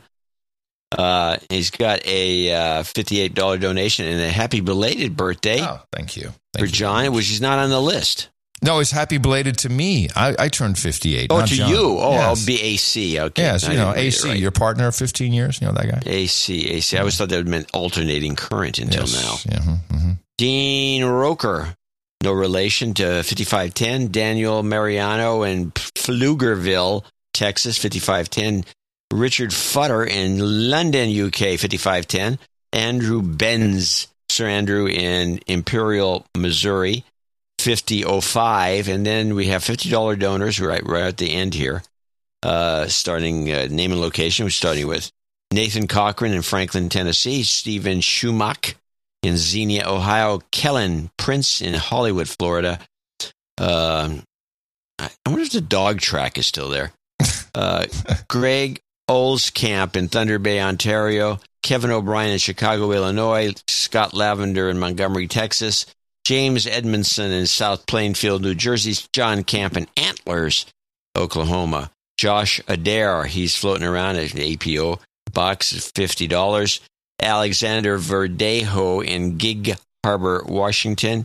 Leanne Shipley in Covington, Washington. And last but not least, Sir Jerry Wingenroth in Saugus, California. I want to thank these folks for making show 1487 a success. And everyone thanks who came in under $50. That is typically for reasons of anonymity, but actually more typical is there's a lot of people who are on subscriptions. You can make up your own. We have a lot of different ones you can select to help on a sustaining basis. It really is important, particularly on show days like this one. It's a little lower. If you'd like to learn how, we have a website. Please sing it, kids. Dvorak.org/NA. Service Goat Karma for those who are in need. You've got karma.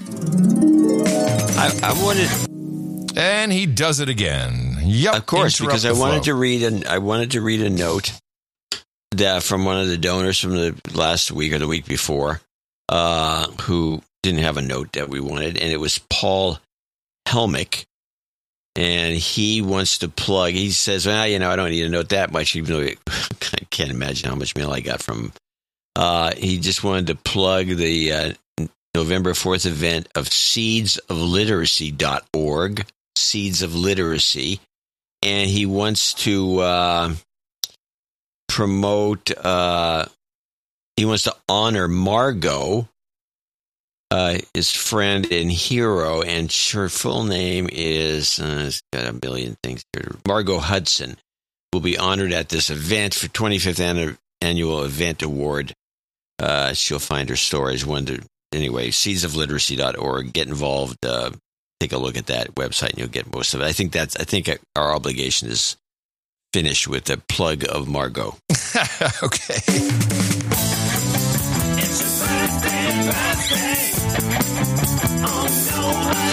Everything is short today. Short list for all. We congratulate Travis Phelps. He celebrated on September 14th. Jacob Davis turned 39 on the 16th. Travis Phelps says happy birthday to Steve, who celebrated on the 17th.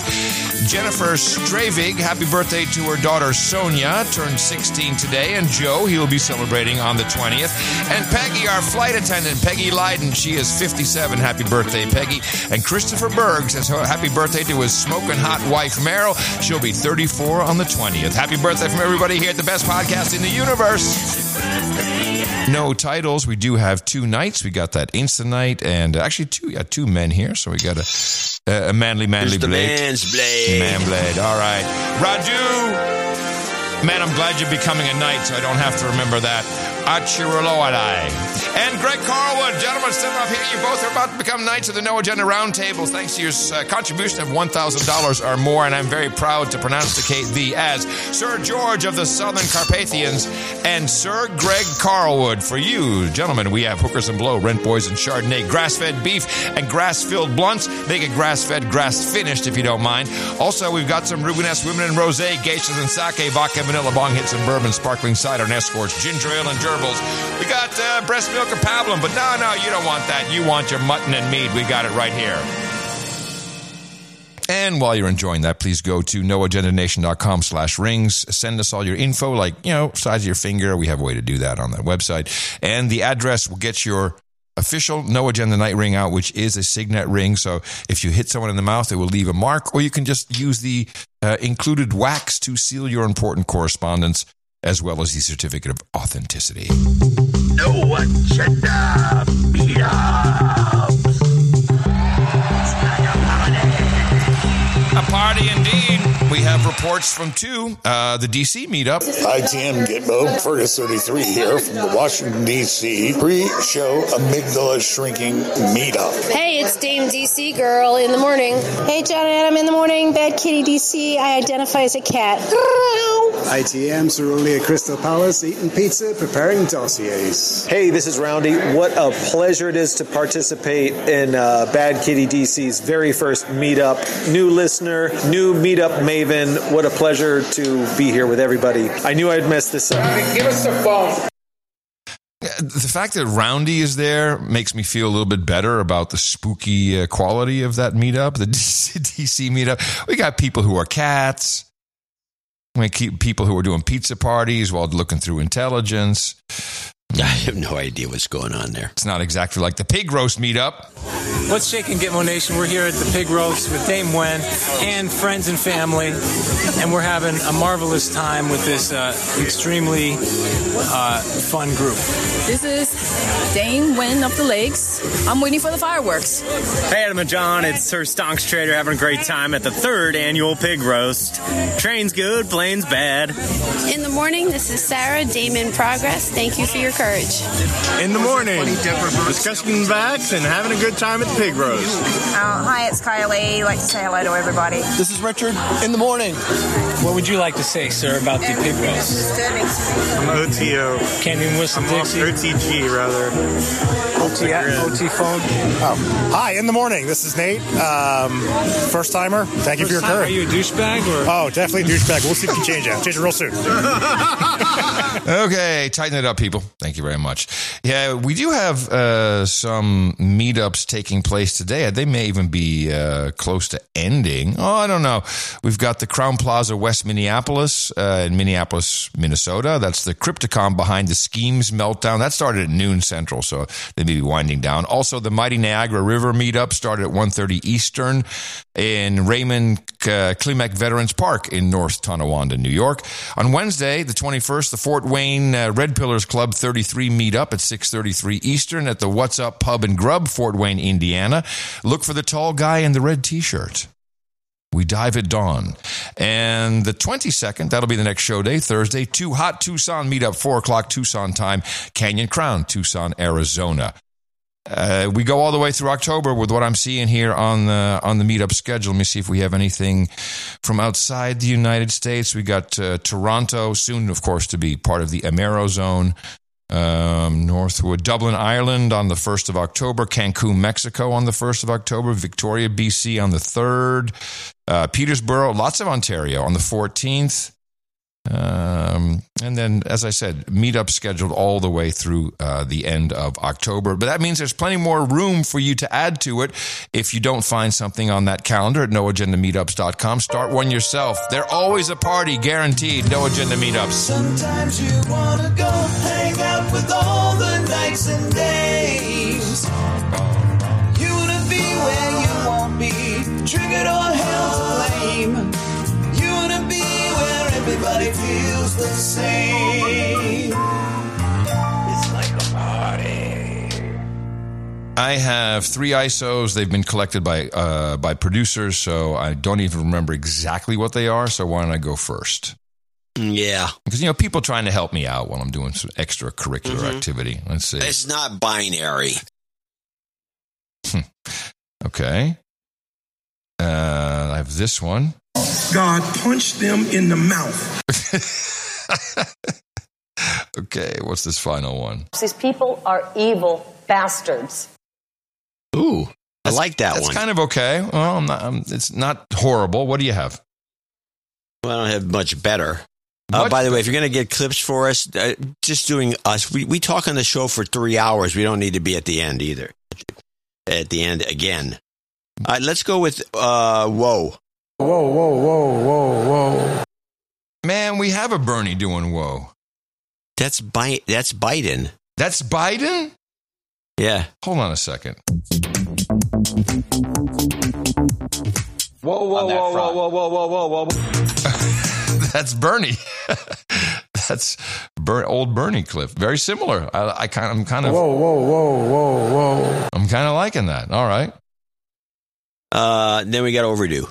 It's long overdue. I'd say it's between whoa, whoa, whoa, and which I think may be better.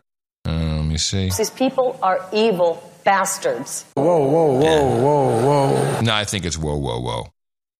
Yeah, I think so too. Yeah, I think that's the way to go.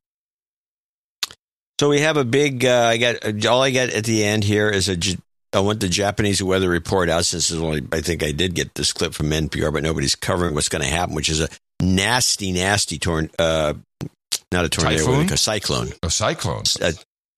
A typhoon. It's a typhoon. Authorities in Japan are warning of a powerful typhoon that's approaching the country's main islands. NPR's Anthony Kuhn reports from Seoul that heavy rains are expected through the weekend.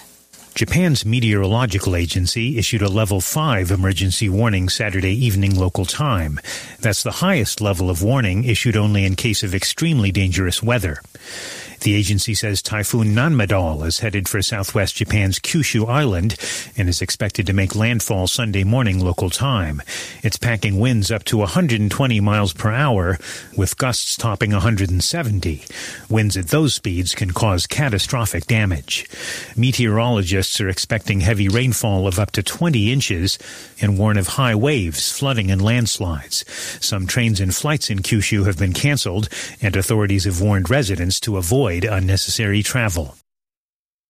Now, those are good numbers, but since it's in Japan, who cares? We care because we have Dame Astrid and Sir Mark in Japan. We care. Of course we do. We have guys in But Otaku. nobody cares in the mainstream media is what I'm saying. And so we have, listen to this report. Here's a report. Compare what you just heard to the Puerto Rico hurricane. Puerto Rico is under a hurricane warning as Tropical Storm Fiona nears the U.S. territory, threatening to dump up to 20 inches of rain. People are bracing for mudslides, severe flooding, and power outages. Fiona is located some 90 miles southeast of St. Croix with maximum sustained winds of 60 miles an hour. Puerto Rico's Governor Pedro Pierluisi says the island is already feeling the effects of the storm and that the soil is already saturated. Fiona is expected to swipe past the Dominican Republic tomorrow as a potential hurricane. 60 miles an hour compared to 120 and 170 miles an hour, which sounds like a tornado speed. Yeah. Yeah. So what are you saying? It's going to be a mess. So what are you saying? So what you're saying is Japan's going to get slammed. What you're saying is the mainstream media is racist. They don't like Japanese people. Yeah, they're a bunch of. That's exactly what I'm saying. Just making sure we got it straight. Okay. Well, for more outing of racists, we'll be back on. That's us. That's what we do. We out racists. Coming up next on NoAgendaStream.com, Hog Story 5-minute limit. Oh, this is a new variation on the Hog Story format. Fletcher, Blaney, and special guest Ned will be doing it live, so the switchover should be seamless. And end of show mixes from the one and only Rolando Gonzalez. And also a troll room, an ode to the troll room, and that is by Vangelli and his daughter on the vocals. Coming to you from the deep south in Georgia, Bluffton, Georgia. In the morning, everybody, I'm Adam Curry. And from northern Silicon Valley, where I remain, I'm John C. Dvorak. We will see y'all again here on Thursday. No agenda time, no agenda station. Please remember us at Dvorak.org/NA. Until then, adios, mofos! And such.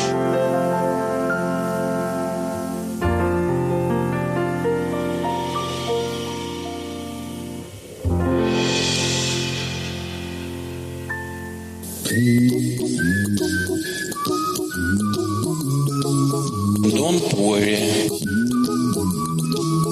Be happy. Don't worry.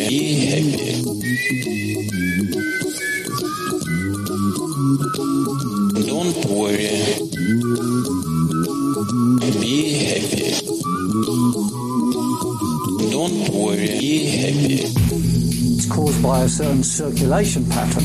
In Death Valley, the mercury hit 127 degrees Fahrenheit or 53 Celsius. It's the same disrespect of the natural world that has led to this climate crisis. What we're seeing here is a drastic change in climate, aren't we? Our hopes and dreams drown in their empty words and promises. We have to take combustion engine vehicles off the road as rapidly as we can. We will transition off of fossil fuels, natural gas, coal. It's caused by a certain circulation pattern.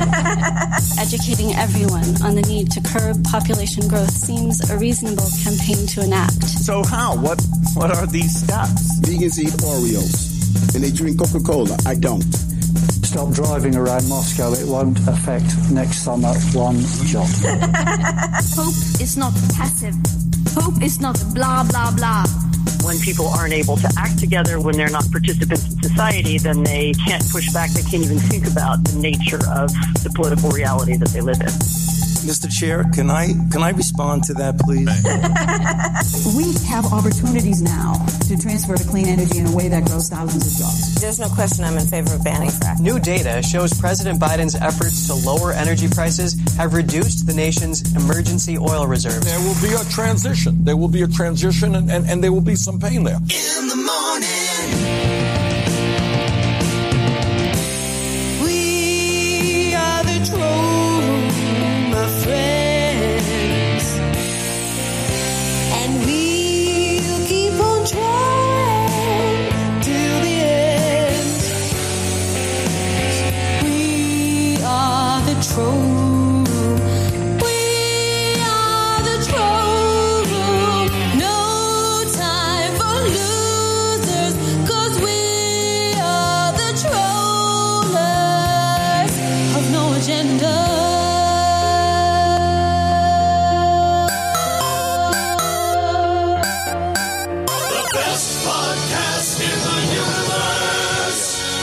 Dvorak.org/NA. Whoa, whoa, whoa, whoa, whoa.